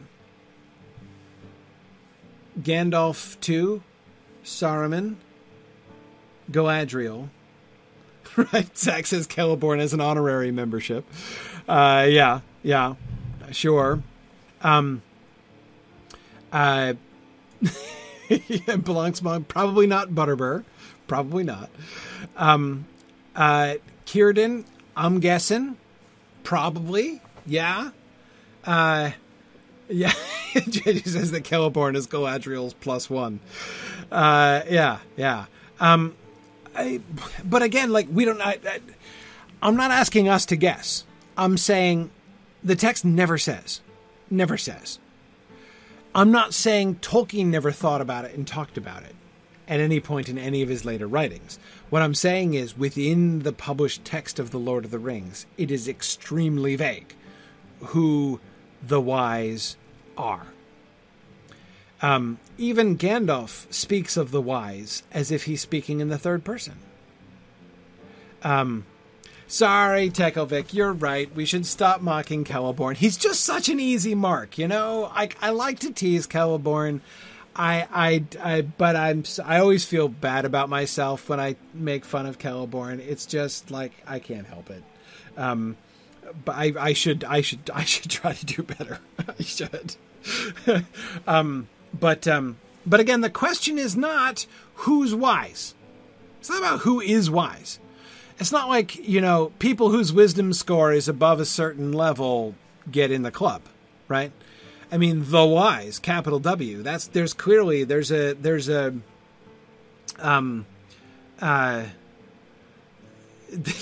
like the Celeborn pinata. I've got my own pinata, and it's so much more feeble. See, Matt, like beating on Fëanor like a pinata is like a respectable thing, right? You know, the Prancing Pony guys, you know, with me, it's just like mean spirited, like, you know, beating the Celeborn pinata.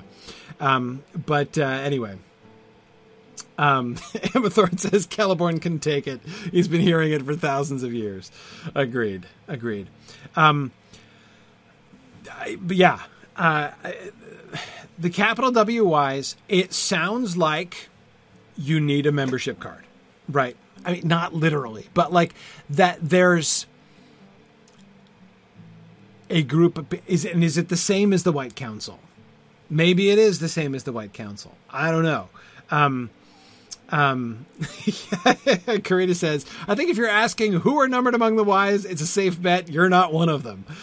So everyone is afraid to ask. Yes. Agreed. But Gandalf himself refers to the wise, capital W. And I think he's one of them. He's definitely on the White Council. But there's a bicentennial newsletter. The point is, I think I don't think it's the same thing as the White Council. That is, like, by definition. I don't think so. I think it's vague on purpose. I really do. There's absolutely overlap between the Wise and the White Council, but I think that's I think it's a deliberately vague catch-all term. That is used. It's like the they he just used. They say, right? Yeah, Mike, that's a really interesting parallel. Mike is paralleling it to a figure of speech like the powers that be, right? You don't, like, there isn't a clubhouse and a meeting schedule, right, for the powers that be. Yeah, Maelstrom, that's exactly what I was thinking. That it's just sort of, it's another way of saying they, right? Except you're not just saying, it's not just rumor that you're pointing to. By saying the Wise, you're talking about lore masters generally, right? Yeah.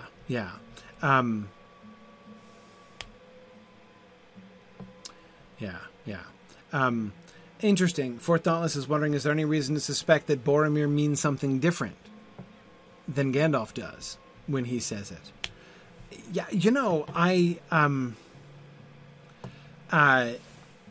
I think that they very well might.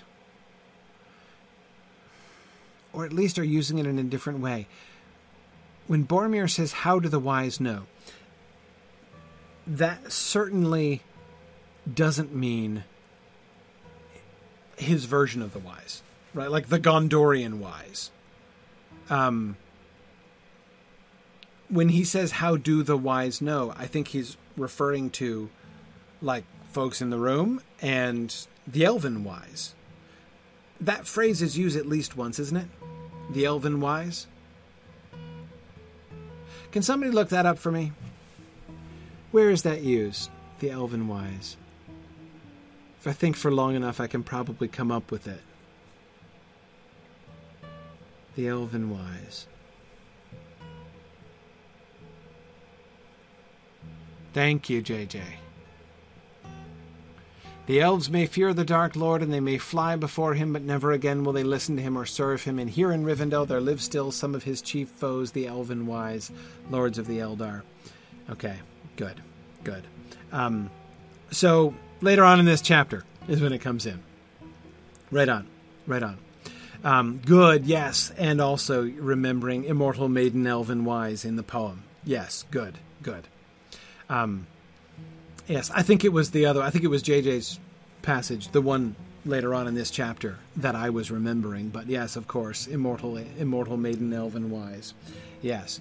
And the reason that I was thinking of the one that JJ was quoting rather than the poem one is that the poem one is an adjective. Immortal maiden Elven Wise. The reason I was thinking of that Elven Wise phrase is because of the use of it as a noun with... sorry, it's earlier, from when Frodo wakes up. My apologies. Look at that. Here I am all over the place. Yes. Right. You are safe at the present until all else is conquered. Yeah, right. Good. Anyway, Elven Wise is an adjective used to describe Luthien, right? She's an immortal maiden Elven Wise, whereas in that phrase, Gandalf says, the Elven Wise, right? There live here some of his chief foes, the Elven Wise, lords of the Eldar from beyond the furthest seas. I think that phrase, the Elven Wise, lords of the Eldar from beyond the furthest seas, has always influenced my interpretation of that phrase, the Wise. Yeah, good. Musical is pointing out that it's used to describe Aragorn as well as an adjective. Thus he became the most hardy of living men, skilled in their crafts and lore, and was yet more than they, for he was elven wise, and there was a light in his eyes that when they were kindled, few could endure. Yeah. Elven wise. He's elven wise like Luthien was elven wise, right? Adjective form. That's from Appendix A, of course. Right, good.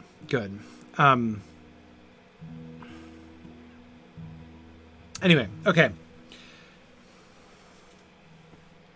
So what's our verdict on Boromir? Okay, well, let's come back to the strange messenger, Nathan. Thanks for reminding me of that.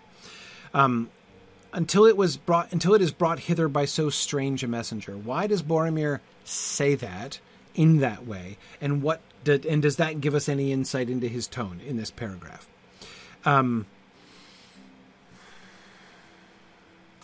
Exactly, Flammifer. The elven wise are those who spend most of their time singing tra-la-la-lolly. Completely agree. Okay. So Nathan was saying that strange messenger doesn't strike him as condescending so much, but like Boromir is describing his wonder. Yeah. There's no two ways about it. The messenger was strange. Certainly strange to Boromir, right? Yeah, a reference to the unfamiliarity of hobbits. The dude has never seen a hobbit before in his life, right? He could be forgiven for finding it strange that not only are there these funny little people, right, in the room right now, but also that, like, Isildur's Bane, it's got, like, remember how he described the poem, hard words, right? He didn't understand the poem. So yeah, he's known the halfling forth shall stand, but he didn't know what a halfling was, right? I mean, what does that word even mean? Why would he know that? How would he know that? They've kind of vaguely heard of hobbits in Rohan, but Boromir does not share the linguistic and literary history of the Rohirrim that leads them to know something about the halfling folk that make their homes in sand dunes, right? That's not part of Boromir's culture. So it is unlikely that he could even parse the word. Halfling, right? Like what, and the halfling forth shall stand probably was a complete mystery to him. That line was a complete mystery to him. Not only its relevance, not only its greater significance, but even its denotation, right? Yeah. And so, Enoch, I agree with you. So strange a messenger could basically mean not the person who would have expected to have the Ring of Power. Exactly. Now, Rowan, you're right that he's never seen an elf either. Probably not.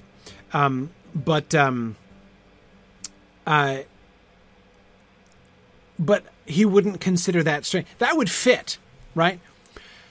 Had the ring been brought to the council by an elf lord, well, that would strike exactly the kind of mythic tone that he might have expected, right? From, like, the revelation of the Ring of Power, Isildur's Bane, right? Behold Isildur's Bane. And we look over and there, and, like, Glorfindel is like, ta-da, right? I mean, that would be something, right?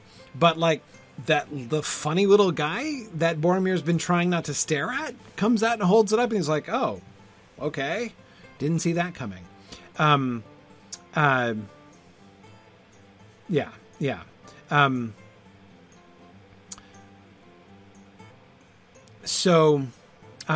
Mario, you're right. Frodo has to look like a kid to him. We will see people in Gondor assuming that halflings are children, right? And in Rohan as well, right? Yeah. Yeah.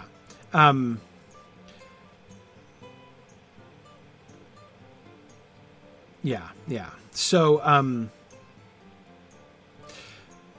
right. Flammifer thinks this is a bit of a lapse of diplomacy. Yeah. It is.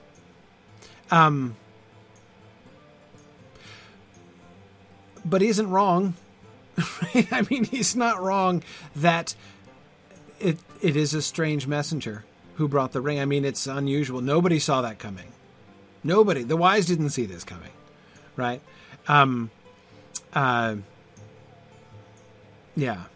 No, Arna, surely Bilbo isn't mistaken for a child anymore. I agree. Whatever Bilbo's appearance might be, I doubt he looks like a kindergartner. But, again, like I said, Boromir will have been trying not to stare, I'm sure. Yeah, JJ, exactly. Frodo called Legolas a strange elf, so he can't complain. But, of course, we were just talking about the word strange. For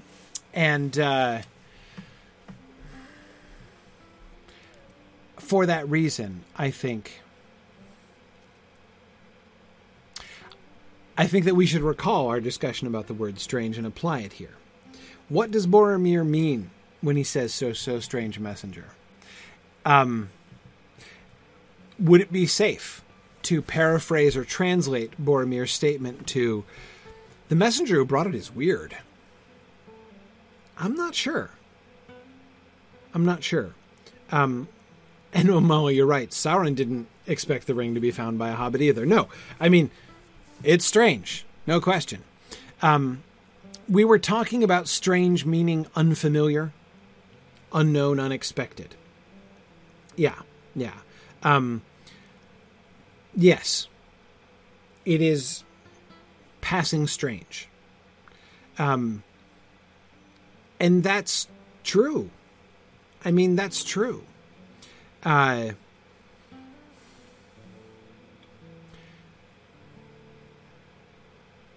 is perfectly fair to characterize them. I don't think that he's casting any aspersion on Frodo's character, right, by saying, brought hither by so strange a messenger. Right, yeah. Dolores Stroke says that he likes O'Malley's point that Sauron and Boromir make the same mistake. Yeah. Well, again, as do all the wise, right? Nobody saw this coming. Yeah.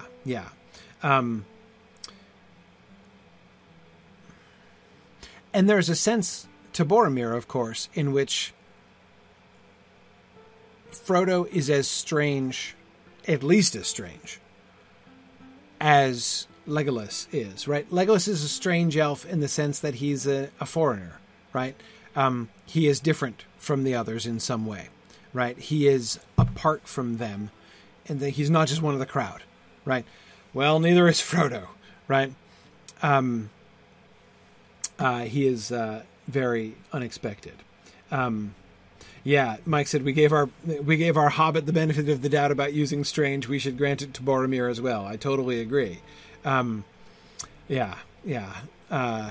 No, I agree. Well, see, Fort Thales, it's exactly it, right? I mean, one of the chief advantages of the Hobbits is surprise, right? No one ever accused them of a ruthless efficiency, but surprise, yes, it's going to be one of their chief weapons against Sauron, right? Absolutely. Right, though JJ says he probably does have a comfy chair. True enough. And cushions. We know they have cushions. Exactly. Thinking exactly the same thing. But anyway, yes. Exactly. Yeah, Matt, I think that seems to me a good paraphrase. That strange here has the same sense that remarkable once held, like worth commenting on, right? Yeah. It's definitely worth commenting on. I mean, even just when you look around the room, Frodo is strange. Frodo and Bilbo. The fact that there are two of them doesn't make the two of them less strange, right? They stand out. They are different from everybody else. They are set apart. They are strange. Definitely. And of course, Tony, exactly as you say, he would wonder how Frodo got the ring. Saying that the messenger who brought it is strange also says, Matt, like you were saying, it's not only worth commenting on in the sense that it's, he's kind of a remarkable person in this crowd, right? But it needs explanation, right? How did the great Ring of Power end up in the hands of a halfling, right? Think about this, especially in the context of there were two ancient heirlooms, right? Two of the things that were kicking around on Mount Doom during the battle of the final battle in the War of the Last Alliance. Two of them are popping up again here today in this room, right? One is Elendil's broken sword, and the other is Sauron's Ring of Power. Right, same provenance essentially. Right, that is, they both came from the same spot, and now they've been reunited here in this room. Well, we know they were reunited before, but anyway, the point is they've both been revealed. Right, Aragorn has just gone way out of his way to describe how the sword was passed from father to son. Right, they know the provenance of this sword. right? They know that this was Elendil's sword. Elendil's sword has been cherished when all other heirlooms were lost, etc., etc. Instead, like, this ring pops up in the hand of a halfling, right? How does that make sense? I mean, if anything, that's like evidence against the fact that it is what they say it is, right? Yeah.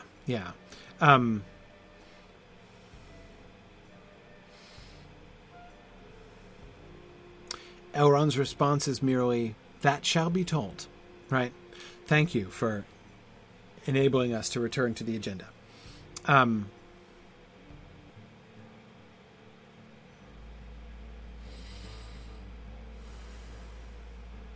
Do I read shall differently than will?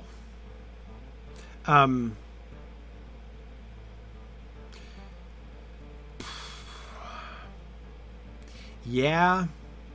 As Tom Hillman was saying in the Twitch chat earlier on, we were talking about this, the sword shall be reforged, I will come to Minas Tirith.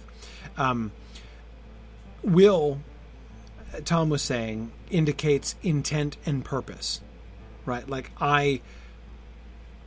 it involves your will, right? I mean, that's sort of part of the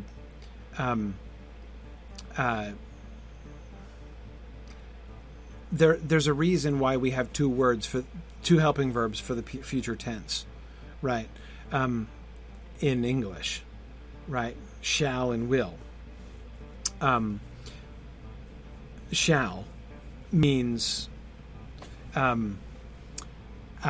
it's the like, this is the thing that must come, right? This is the inescapable future. There's almost something like an air of destiny to the word shall. But it's an objective destiny, right? Will is, I will do something, means, I mean, like, your will is engaged in that. Again, there's something a little bit more promisey about saying will to something. Is a little bit more involved with choice. Yeah, exactly. So, and modern people tend to use these as mere synonyms. And the word will has become a mere helping verb, right? Just a tense indicator and nothing else. But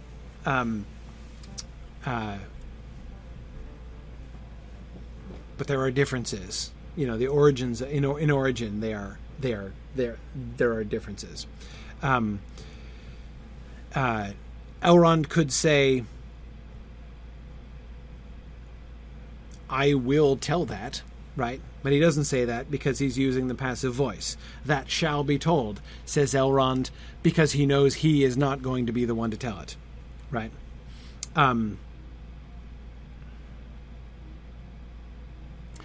So if you think about it, if you think about the original meanings of those words and the sort of the original connotation of shall versus will,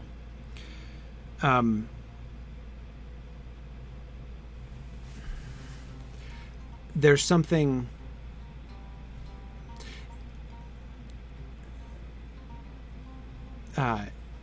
he could say that will be told, right? But if he said that will be told, he would be sort of implying something about other people's choices, right? He's just predicting what's going to happen, right?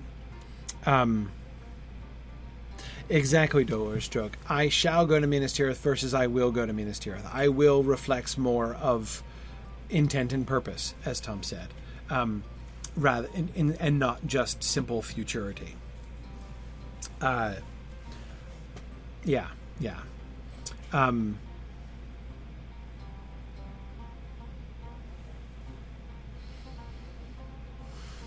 Yeah, using will in the passive voice is awkward. It would be awkward. But Johannes, thank you for pointing out, is this certainly true? Boromir has nothing to say about Aragorn's decision to come to Minas Tirith. One of the things that we have not observed about this paragraph, as Johannes is reminding us, whatever Boromir's tone might be, he is rather deftly changing the subject. Right? That was a big moment. Aragorn has just declared that he is taking up the mantle of Elendil, the High King, and he is coming to the aid of Gondor. What possible array of responses does Boromir have? Thanks. He could express the gratitude of Minas Tirith that an ally is coming to help. He doesn't want to do that. He could cast doubt upon whether it will happen or whether it will do any good. He could resist it, right? He could say, Tony, you're right. I mean, he could be like, oh, will you? Right? Well, we'll see about that, right? But he doesn't address it at all. Instead, he does the clever thing. Isildur's Bane has found you. Let's go back to one of the premises. Let's avoid for a moment the declarations, and let's go back to one of the premises, right? And Lincoln, I agree with you. Boromir may not be sure himself how he feels about Aragorn declaring that he'll come to Minas Tirith. I still think that we have to keep in mind that Boromir himself is going to have a deep... He is not only going to be thinking like a practical politician, I think it very likely that Boromir is going to have a deep sense of awe in the presence of the fulfillment of the, prophecies, and not only that the prophecy that he came with has been fulfilled, but, the heir of Elendil, long thought lost, has been found. Somebody has come who could claim the kingship. All of this is complicated. The awe and wonder, as well as the personal resistance, maybe even resentment, right? Not wanting his father to be displaced. The Númenórean epicness, exactly. There's so much here. So, Lincoln, I absolutely do not have any difficulty believing that Boromir is just stalling for time here, in a sense, is one of the reasons why he's changing the subject. Yeah.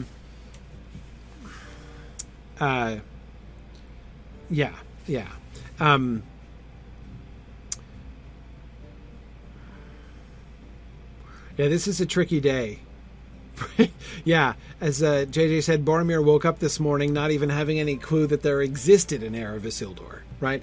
And now he's found that the sword that was broken in the poem is the sword of Elendil, which is wielded by an heir of Elendil, which is going to be reforged and come back to Minas Tirith, right? Whoa, the House of Elendil returning to Minas Tirith. Definitely need to parse this, right? Lots of enormous events happening at once. It is extremely diplomatic of Boromir to turn, and besides which, also, as I said, very sensible, right? If part of him is resisting, right, by saying, hang on. We're going too fast. Here. Yes, I know my poem talked about Isildur's Bane awakening and the halfling standing forth, and a halfling did stand forth, and there's a ring which you say is Isildur's Bane and everything. I'm not saying this doesn't look like it's all kind of trending in exactly the direction that, y'all are saying, but can we just back up a second, right? And make sure that how do the wise know that this ring is his, that this ring is Isildur's? Anyway, I got so tied up in the antecedent question that I forgot to comment on the significance of his thinking of the ring as Isildur's ring, right? He doesn't think of the ring as Sauron's ring.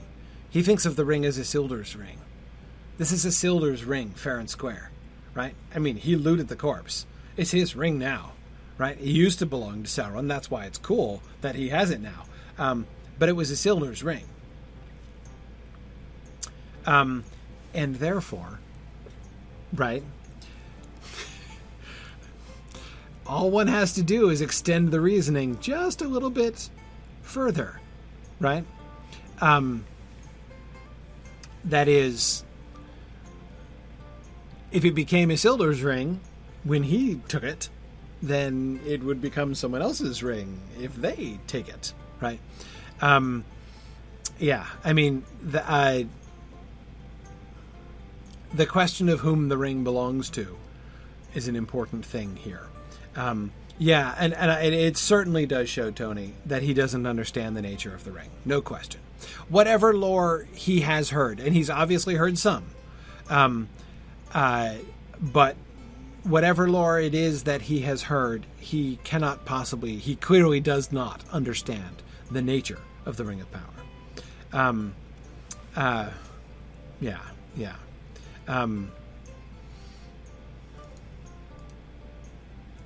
Yeah, exactly. Lincoln's like, it was Isildur's ring, so it belongs to Gondor. This is a legitimately Gondorian heirloom, right?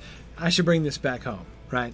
And Lincoln, we will hear him rationalizing in exactly those terms, right? Think of what he is going. Remember ahead to what he is going to say about if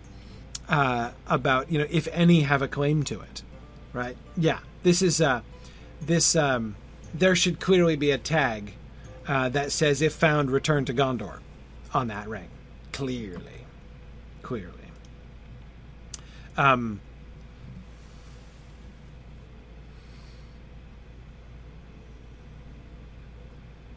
Yeah, good. Exactly. Final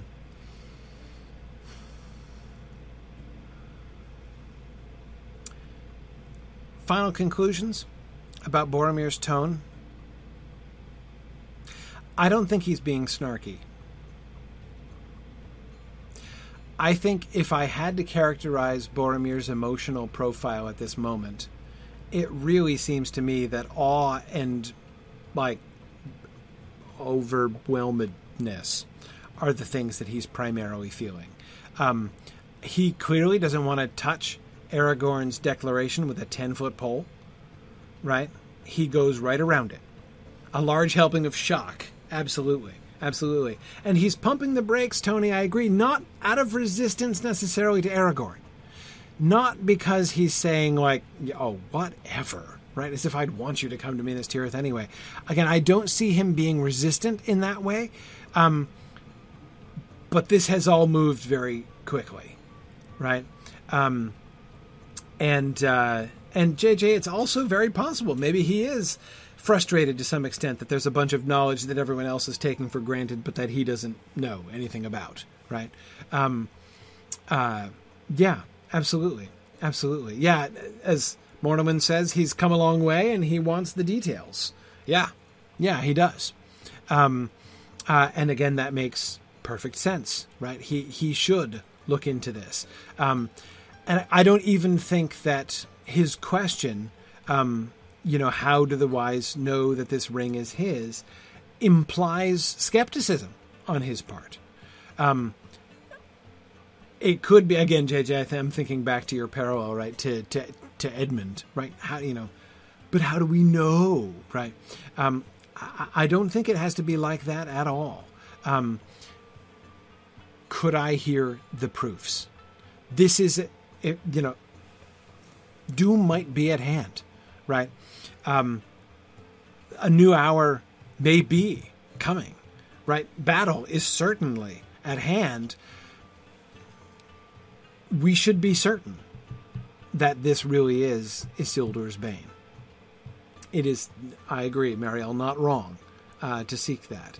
And yes, as Matt's pointing out, Aristor is going to ask the same question. Absolutely. So yeah, we know that Boromir is not the only one in the room who's wondering about this. Yeah, Matt says he not only can I hear the proofs, but also can you tell me the history? It might be important. Definitely. Yes, show your work. Absolutely. You've skipped right to the answer to the question, and we need to see the evidence. Yeah, exactly. That shall be told, said Elrond. So I think that even the neutrality of Elrond's response, that shall be told,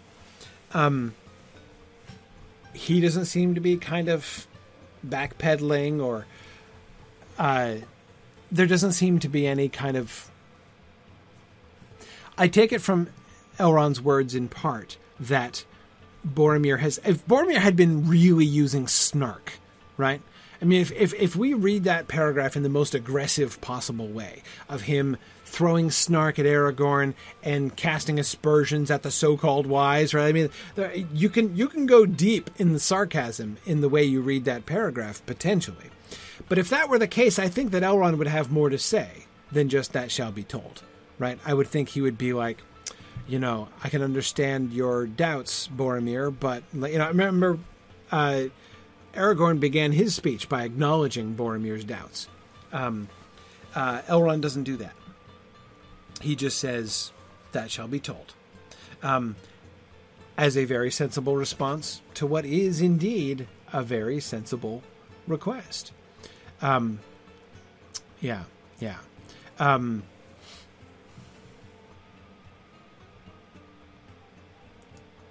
Yeah. Okay. We're about to get another interruption, of course. Exactly. Yes. Elrond's response is better paraphrased. You know, instead of paraphrasing it as something like "Whoa there," like, you know, let's keep this civil, Boromir. Instead, his response sounds more like, "I'm glad you asked that. That's my next slide." Yes. Exactly. Yep.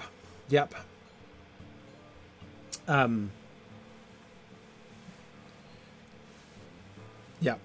Okay. So next week we will look at the interruption, as of course it's time for Bilbo to pipe up again. And we will see what Bilbo has to say about this. Yeah, good. Towerstroke says, "If I ever use snark, you'll be awake, you'll be facing me, and you'll be armed." Yeah, Towerstroke, I just... it's a Firefly quote, of course, for those who don't recognize it from the first episode. I actually I've just yesterday watched that with my kids. Since we're all home, my wife and I have been doing some family movie nights with our boys, watching some longer running things that we didn't think we'd have time to watch with them, but we do now. So we just finished watching all 3 seasons of Stranger Things, which they hadn't seen. So we just watched that, and we've just started Firefly. That's our having finished season 3 of Stranger Things. We've embarked on Firefly, and after that, my plan had been to embark on the new Who with them and go back and start with Christopher Eccleston and do the new Doctor Who, except it's been removed from Amazon Prime, and I feel like that. Actually, Ambrosius Aurelianus, that was like a sudden but inevitable betrayal on the part of Amazon there. But anyway, yeah. So yeah, I was shocked to find that the new Who is no longer on Amazon Prime. So I'm still kind of trying to recover and figure out my plan, as I'm not sure I want to purchase all the seasons. But anyway, yeah, Tessa, I don't know where we can get the new Who anymore, like if it's available on any of the regular streaming services. But yeah, Evil Dr. Canon, no, it's not on BritBox. Classic Who is still on BritBox, but the new Who is not. It's very frustrating. We did watch Pride and Prejudice, the miniseries. We did do that. But Evil Dr. Cannon says we've implemented mandatory 80s movie night with our boys to culture them. We call it compulsory cinematic education, which we did started with our boys many years ago. But see, we've been doing like single movies like once a week, that was that's why we were like, we're never going to get a chance to watch like TV shows, like long running TV shows. But anyway, okay. So there we are. Okay. All right. Yeah, I've not found it on any of the British streaming. I don't think it's on Acorn. I know it's not on BritBox, but Yeah, we'll get there. Okay. Anyway, this was me ending class anyway, so that's why I've allowed myself to digress here. All right. So thanks everybody for joining us for class. We'll come back next week and resume with Bilbo's interruption. It's field trip time now, so we're going to shift over. Thanks to folks who are watching on Twitter. My Twitter app crashed a little while back, so that was suboptimal. And thanks for the folks who joining us on the Talon again this week. And folks can still join us on Twitch for the field trip. Good evening. All right. I'm there in spirit tonight. I'm afraid there's a bug preventing me opening. Oh no! Program. Oh, so no. I'm just gonna have to look over your shoulder and yell at you when you don't look at the things that I want you to look at. Okay, no problem. We'll see if we can. I will try to have my camera at your service here. Oh, so I found out Netflix is going to be getting Avatar: The Last Airbender, the animated series. They already have the movie. Don't watch that, but I think they'd probably love. If you haven't seen it already, the animated series is amazing. Okay, all right. So folks who are here, we're gonna go. Let's go up to Gathforthnier again. So I'm gonna go out and I'm gonna quick travel up to Gathforthnier, and we'll start from there. All right. Okay. I'm already sympathetically moving the mouse. Okay. Yeah. So the Last Airbender. That's actually been on my list for a while. I mean, I do mix it up, by the way, and watch things that my sons want me to watch as well to try to let the compulsory education be mutual. We've been watching, for instance, the Clone Wars series, which I hadn't seen yet, and my sons both saw it. So we've been watching that off and on. I also Matthias also definitely felt the need to educate me on Skylanders, which was a really good show. Glad that he watched that with me because I thought that was very funny. Intriguing. Skylanders was one of my compulsory education things. Yeah. So you want to talk about fairy folklore, and you have Disney Plus. Highly recommend Gargoyles. That was what I watched when I was in high school. That's what got me into fairy lore and learning about fairies and folklore. That's on Disney Plus? Yep. Yeah, it's on Disney Plus. Whole thing. Don't watch season 3. Season 3 doesn't exist. Oh, okay. But the entire storyline, especially season 2, when they start getting into different pantheons and folklores, is really interesting. Okay, well, you see, I can never follow those kinds of instructions. Like, that's not possible. Like, if I'm going to watch something, I'm going to watch it. Like, I'm not going to skip. Just watch the whole thing and make your own judgments. I'm not going to skip. But like, that one happened. Season 3, I think, is like 6 seasons, so 6 episodes, so it wasn't that interesting anyways. Right. They pulled the plug halfway through. Okay. Yeah,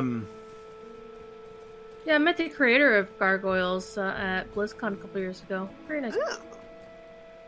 It's pretty cool. Also, a lot of fun. How can I be of service? If you guys have seen Star Trek Next Generation, since like most of the cast is in the show. Right? When yeah. I was in high school, we would call it Gargoyles Next Generation. Right. Gargoyles of the holodeck. That. Yeah. Oh, hey, the Swift Travel is open to me now because I opened it doesn't need rep anymore. Huh. Because I opened No, it does. You probably have the rep. No, there's no way I do. I've never done any questing of any. To my knowledge, Narnian has never completed a quest.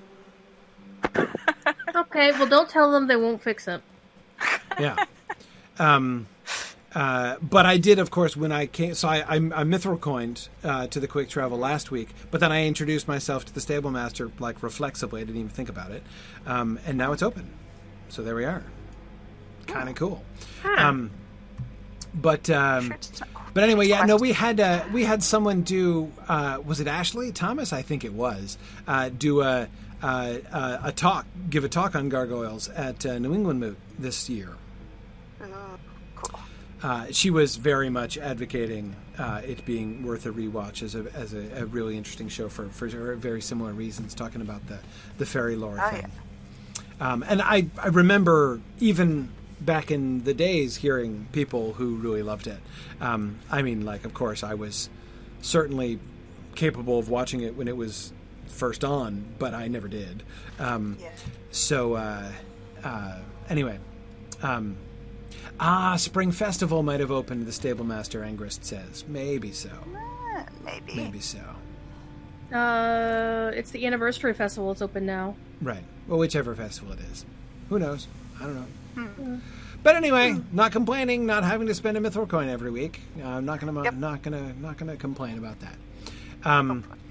But yeah, cool. Anyway, so no, I'm Gargoyles is on my list. Gravity Falls is on my list. Several things that I need to catch up on, but yeah, we're doing. My team just wants to watch Golden Girls. Right. It's not on my list. Something I did see several episodes of in first run back in the day, but yeah. All right, so Gathforthnier. Okay, Gathforthnier. So here we are. So we're not going to go inside because we did inside. Yes. So I'm not going inside. And wait, Gravity Falls is on Netflix now, isn't it? Just Disney Plus. It's on Disney Plus? Okay. See, look at that. More reasons for Disney Plus. Okay, so we're going to explore the area around here. Yeah, Amathorn, my list keeps getting longer too.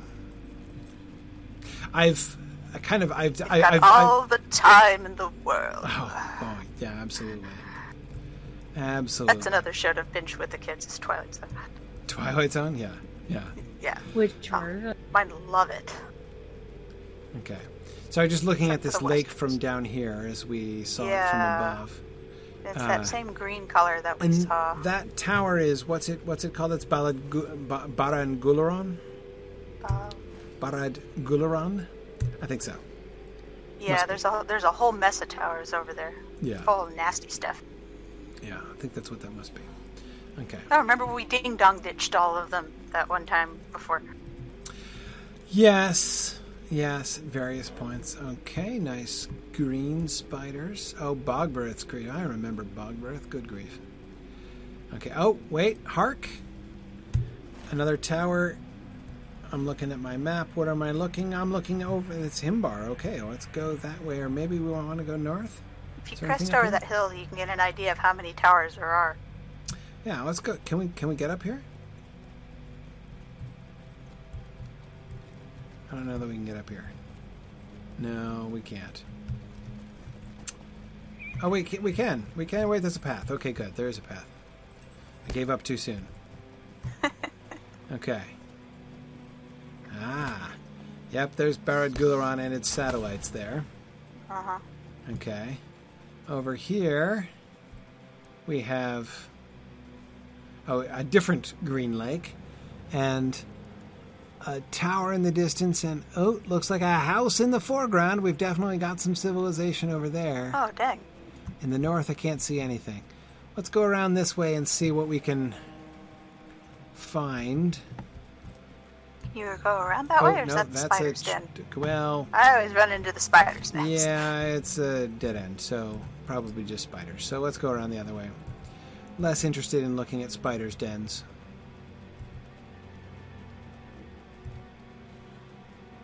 Remember when we brought me along to kill the one giant spider? I was not prepared for how big that spider was. Bogbirth? Oh my goodness, yeah. Yeah, Bogbirth. Bogbirth was one of my first ever raids, I think. Yeah, mine too, actually. I almost never, because I did almost all of my, initial questing solo. So I skipped any, earlier raids. But, I tackled Bogorath for the first time soloed on my main last year. Total cheese. Yeah, well. Okay, what do we have? We've got, looking from a distance. Oh, yeah. So we've got more Hillman houses, right? Those Bree-style houses, the ones which are reminiscent, anyway, of Bree. We've got those towers, so we can see... Oh, someone's being assaulted. Thank you. Okay. I'm trying to decide if we can see from here 2 or 3 different layers. I'm thinking 3. Yeah, me too. We've got the hillman in the front, Yeah. in the front here. Then we've got Like the little turrets. the walls and towers behind, which I think are probably old Angmar, right? But the spiky tower bits, those look newer. And the metal spikes we've seen, I think, correlated with a bunch of the newer stuff. I'd have to see that. Communication antennae. Yeah, the tower in the distance might be the one on the right with the multiple prongs might be old. It does look more old style. Yeah. Well, the new one's got that new, the new slick purple fish hooks that we saw in Numinas. Right, and then we've got a tent up on the hill over there, which makes me want to go over there. But let's looks like a let's go up here thatched first because we've got a hut. Yeah, maybe. Because we've got a pavilion here. And this is clearly from one of the...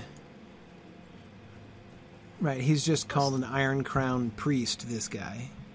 Yeah, those flames are awfully close to the tent's roof. Oh, what, the torches? Yeah. Yeah. Well, they're, maybe they're heatless as well as strangely colored, perhaps. It's got an interesting dread effect on it. Yeah. So... Is that the Iron Crown on the altar? It is, yeah. The Iron Crown is on the altar. So we've got bloodstains and the Iron Crown on the altar.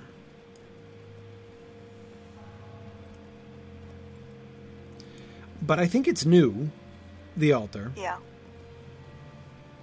Like the altar that Sam found in Ithilien, I would say that this is not ancient. Yeah, it's pretty shiny. Yeah, the carvings Apart look from really the blood. fresh and crisp. There's no cracks or wear. It doesn't show a crack or sign of wear.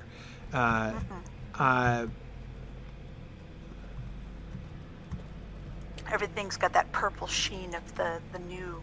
Yeah. Yes, you're right. New That metal. purplish shade is one of the things that I do associate with the new Angmarim metal stuff. But it's interesting to me, this just as the houses over there, right on the other side of the lake, look like the Bree houses, so this pavilion, when we look at the pavilion itself, like the tent and its decorations, reminds me of the Easterlings. Yep. Yeah, it's got those little orange slices on it. Yeah, you got the orange slices. Now, we saw things like the orange slices up with the, what are they called? The Tre Duardine or whatever they're called. The folks up in Duai Auxerre, yeah. and Haucher, yeah. Yeah. But, I mean, his outfit is also very similar. I mean, the dress of this priest is also very similar to the Easterlings. Like, we will see very similar styles in... Those guys are all over Numinous. Yeah. Yeah. The Iron Crown guys, yes. Yeah. Yeah. They call themselves Black Numenorian. Right. Exactly. So, just as we see, sort of the standard Dunedain clothing look, right? We seem to have... There seem to be some implications of connection. I mean, this guy, his dress does not look anything like the dress of the... what's the name of the tribe, the evil tribe of the warrior people down in the southwest? The ones who were primarily the foes of the Tre Duardine or whatever they're called. There was the good tribe and the bad tribe, right? Yeah. The guy, the traitors, the cheaters. Yeah, the cheaters. Exactly. Yeah. This guy does not look anything like one of them, right? He's identified as an Angmarim. He's not a Hillman. So this is one of the folks who are imported into Angmar to help run the show here, right? Not one of the locals. He probably doesn't think very highly of the locals. No, probably not. Well, let's remember this tent and or this pavilion, I should say. It's not precisely a tent. Its hangings, its spears, which is holding it up, of course. Not just posts, but spears, specifically.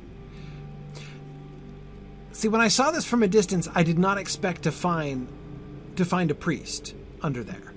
I expected to find one of the, more savage-looking tribesmen. Yes. Under here. So let's see who else we find. So let's go up around and see what that thing is up on the slope. And then let's loop around and look at the houses by the lake. Looks like the stables we see around. Right, perhaps so. Would be kind of strange to have their stables so far out of the way, but... Oh. But yeah, so it was back to Boromir's thing, all the Angmarim and stuff like that. It's once again, it's imagine if you had a dream, say, go to Cornwall, and you found a way to Avalon, and suddenly there's the grandson of King Arthur, and there's this kid here who's holding Excalibur. Right. Right. All of these things coming true are too weird to be believed. Yes, exactly. Okay, so this is another Iron Crown guy, another Angmarim fellow. He's got the hood. He's got the poofy sleeves. Right? He's got the cute little shoes. And the purple OB. Yeah, but I'm not sure I like the purple turquoise combination. I mean, I think his color combination is questionable. He's making a statement. Well, it is a statement. I'm just not real. Okay, so he's a tamer. So he's a spider tamer, right? This pit is meant to contain spiders, and that's whom he's taming. He's doing a bad job. They're all over the place. Yeah, I know. Well, spiders. Look, there's only so much you can do. Talk about herding cats. Try herding spiders. No, thank you. So here's the structure we were seeing from down below, and it's leather. It's neither thatch. Oh, yep. No, just over there. It's hides, right? Yeah. Now these are posts, not spears. They're pointy posts, but they're posts. And this is just like a lean-to of some kind. Not a lean-to. It doesn't lean, but yeah, it just seems to be. I'm not even sure what this is. What its function is meant to be. This guy. They're telling jokes and he's laughing. He's laughing, yeah. Okay. So why did the spider go on the internet? He wanted to start a website. Yeah, okay. So... Evil's not funny. Evil's not funny, yeah. No, they don't have humor. They're not very good at hobbitry. And look at this guy contemplatively staring out over the spiders. Okay. Okay, see, now this is a tent. Maybe he's a spider tamer in training. Just like we would have seen in Alkire. They've got the orange slices, too. Yep. Yeah, these definitely look like some of the tribal shelters and stuff, and they've just been taken over. Mm-hmm. Mm-hmm. Or they were told to erect a shelter, and this is what they got. Yeah. Oh, the Trave Galorg are the good guys, and the Trave Duvardain are the bad guys. Okay, thank you, Edith. Okay. Thank you for looking that up. I appreciate that. Thank you. That's very helpful. Okay, so... Right, okay, so the Trave Duvardain are the ones that I was thinking of. But no, I'm still not seeing any of those. This looks like one of their tents, right? Same designs as the pavilion that we saw across the way there, though that little swirly thing is kind of... Not just the squares, but the little swirly thing. The triple inside.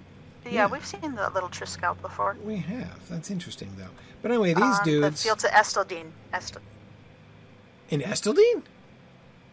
Yeah, there were some tribal settlements near the walls near Angmar. Oh, right. Okay. And that's where we saw these little scales and the orange slices. Yeah. The spears are a little bit different, though I think they're fairly similar. But anybody in here? No? Nobody and nothing in here. Totally empty Just tent. like last time. Okay. All right. Got a lot of shelters not sheltering anything. Yeah, exactly. But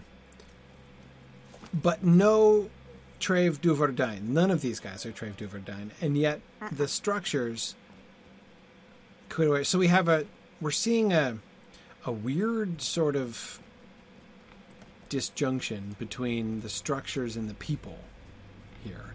Let's head over towards that town and see what we see. Can we get there from here? It's definitely showing some sort of partnership. Yeah. But is it merely a one-sided one, though? Okay, right? So here we can see some of the hide-roofed shelters right in among the nice, though stuff. slightly evil, Tudor houses. Mm-hmm. Okay, now those are Trave Duvardine. Those there, yes. Yeah, yes. Yeah. It's funny, Yes. they're here at the Half Timbers. Bloodseer. Yeah, okay. See, that's just what I Careful, would have expected. there is a roving threat nearby. Oh. Yeah. Oh. All right. Well, she enabled me to see her shoes a little more clearly. Trying to look at the bright side. Yeah, cool tones again. Purples and greens. Yeah. Okay. But now laboring in the field, we have Angmarim. All right. I did not see that coming. Yeah. So we had the Trave Duvardine standing guard while the Angmarim work in the fields. Yeah. I guess the red Huh. cloaks indicate that they're not very high up the pecking order. Right, they're different. What are they called? Marksmen, though. Okay. Called marksmen. Yeah, definitely sort of acolytes or something. These are not the spell slingers and spider tamers. No. But still, they're still doing all the work while the tribesmen stand around holding weapons. It's a suggestive look. I suppose thinking you're superior is absolutely nothing when you're outnumbered by people with lots of weapons. Right, though goodness knows that hasn't stopped lots of people in the past. Yeah, but see, Brandon thinks that slightly evil Tudor houses are fun. I agree, but come on, isn't that right? I mean, look at that, right? Look at that house. Yes, very Sleepy Hollow. Love it. Right? I mean, it's a Tudor house. It's like, it is not uncute, right? No. It is not uncute, but it's a little bit evil. I mean, look at the spikes.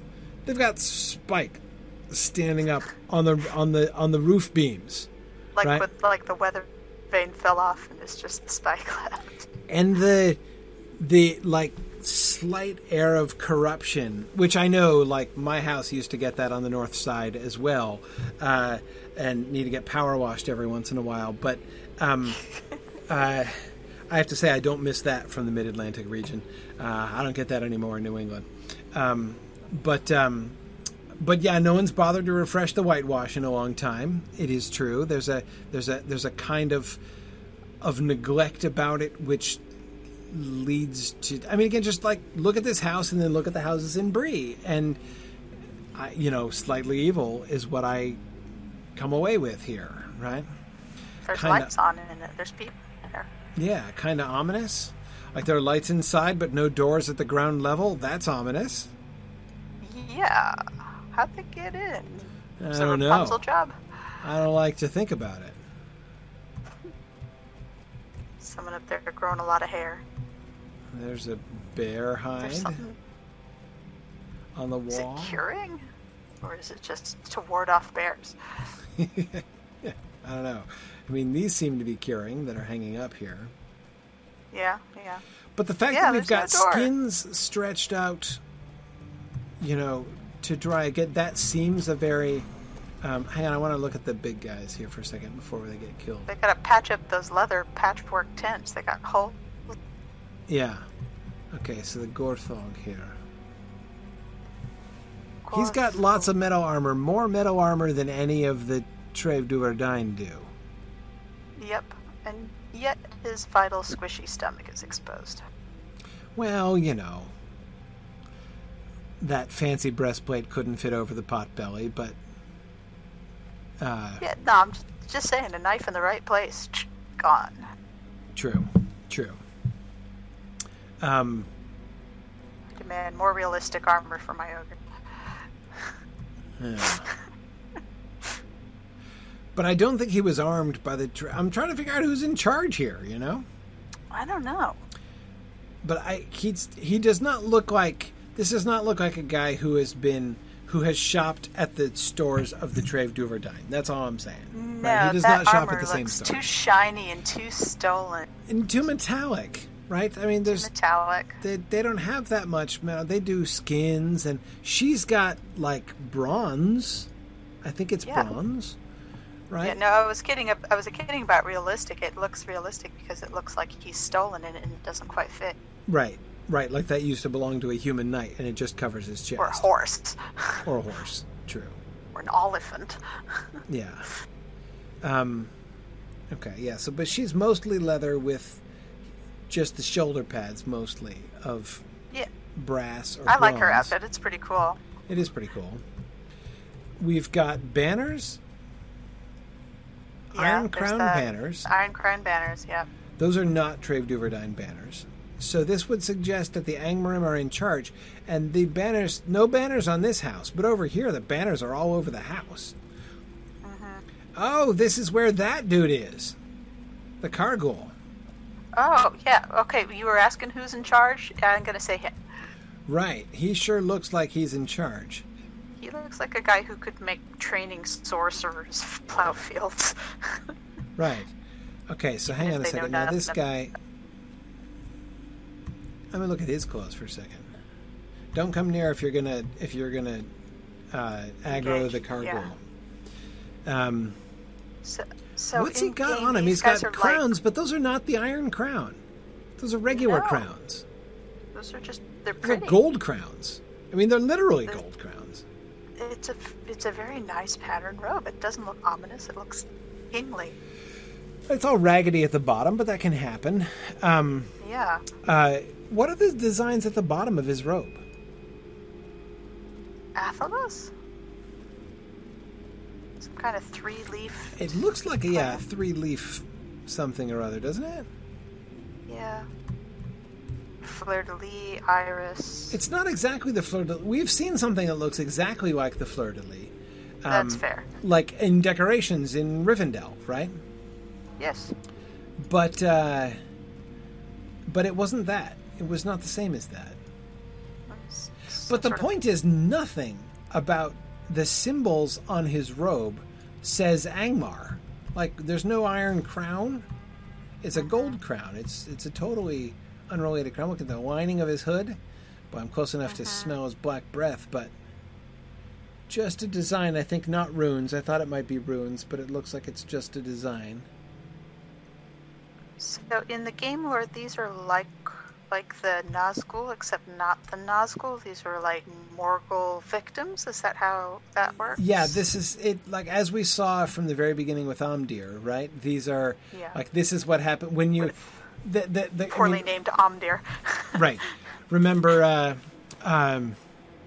Gandalf when Gandalf was talking about what would have happened to Frodo, right? That he would have become a lesser shadow under their sway.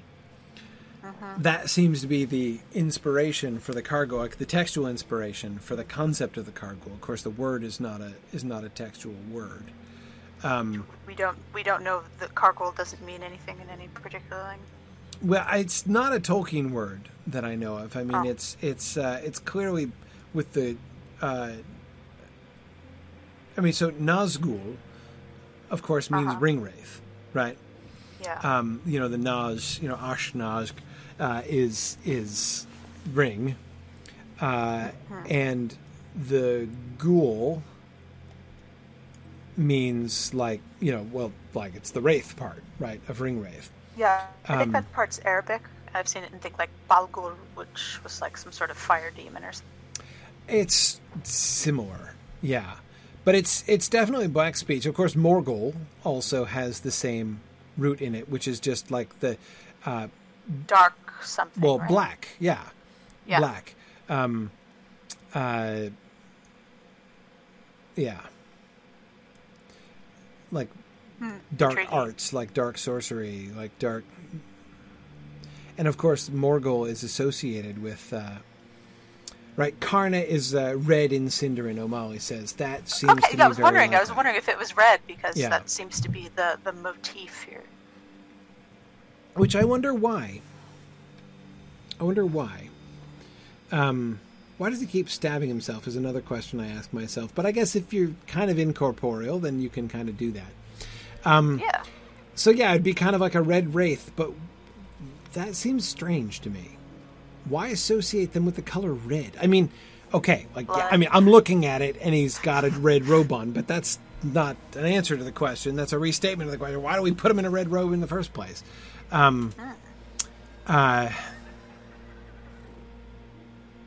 Red in the game, red has a special context with dread. Look Right. at your bar. See how Yeah, it's turning red yeah, exactly. there? Yeah, So maybe it's that sort of... It's the color of dread in this game, therefore red dread. right. Red Maybe. dread redemption. Maybe.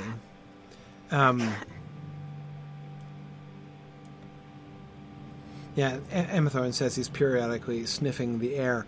Those are not hands; those are gloves. So that's not.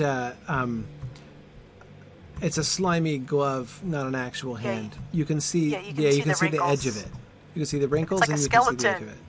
It's like Yeah. a skeleton wearing a glove, and it doesn't quite fit. Yeah. It's good detail. Uh oh. There we go. It's okay. Now he can chase you down.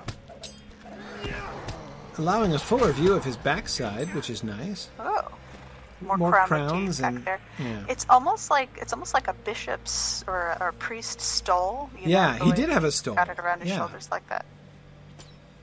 Yeah. It gives it some sort of ecumenical weight to him. Right. Right. But also look everywhere around here in Angmar. Red is just sort of a reoccurring theme. Maybe red indicates a tie to Angmar. Maybe. And before they all Instead get of killed, let me Mordor. find out who these guys are. That guy was a priest. These guys are just Iron Crown warriors. These guys are practicing over here. See, for the life of me, it really looks like the Trave Duvardain are in charge here. I mean, obviously that screeching Kargul was a big boss. No question. But when we look, I mean, everywhere we go, we see over there, we see the Trave Duvardain standing guard with the troll guy, right? And the Angmarim working the fields. Here, we see Angmarim training with straw dummies, like they're newbie recruits, while the Trave Duvardain, who just got slain over there by that other dude, were again standing guard with nice armor and weapons. It's almost like the two teams aren't actually working together at all. Yeah, but just what is puzzling me here is the way in which the Angmarim appear to be being depicted as the junior partner, which I never would have expected. Well, the ones in red are, I think the different colored robes are higher ranking. Agreed, there are definitely different rankings, and the priests, I mean, look, These are all little acolytes trying to prove they're they worth it. ooh, is it just me or is this glowing more? That is glowing more, isn't it? Huh. Is the Iron Crown a little more luminous? Yeah. In this could one be than the it was? light. It just. Yeah, it could be where we are. Could be the light. Maybe, Could be the dread. maybe. It's Um, ominous. but It's anyway- all purpley. They're sacrificing. By the way, you notice how there seems to be a raised edge to the altar, like as if to keep all the blood inside Oh, the yeah. altar. Look like a roasting pan. Yeah, it does look like a roasting pan. Anyway, I don't know who the priest the Angmarim priest was killing on this altar, or whom he does kill routinely on this altar. But see, I would have, if I'd been asked to predict, what I would have predicted when we saw this settlement from a distance is that this is was a town of the Hillmen that was taken over by the Angmarim army, and that they have now conscripted the locals into their army, are training them, are forcing them to work and training them to fight, is what I would have said. And what we've found is almost the opposite. Now, I grant you that these are low ranking, and like that priest who is kneeling by the altar doesn't seem to be doing any chores for anybody, right? And we've got the priests who've regened here with the Kargul, right? Though these are the same marksmen, these are the same dudes who are working who are hoeing the fields across the way. Yeah. It makes me wonder if any of the Duverdain were, if whereas these guys are patrolling. Those people were shoved into red robes and forced to do their bidding. So if this could be not only like a political takeover, but like a cultural takeover, right? Like they're being... Exactly. Yeah, that's an interesting idea. So that these Iron Crown warriors and marksmen are actually Treve Duverdain, who are no longer being permitted to wear their traditional garb or do their traditional things. That's an interesting theory. Maybe they were radicalized to take the red robe. Right. For the glory of Angmar and whatever. That is very interesting. I like that idea. It's evil enough. I wouldn't put it past Angmar. Right. Especially where were all these people 100,000, 2,000 years ago? They had to come from somewhere. Right. Yeah, and the priest radicalized. The priests are the only Angmarim who are acting like they're in charge. Like that one is patrolling, and that other one is just kneeling at the altar over there, ignoring everybody else. Yeah. Right. So Brandon is wondering if the Kargul was the old town leader here. Was he taken and the Angmarim, converted to him?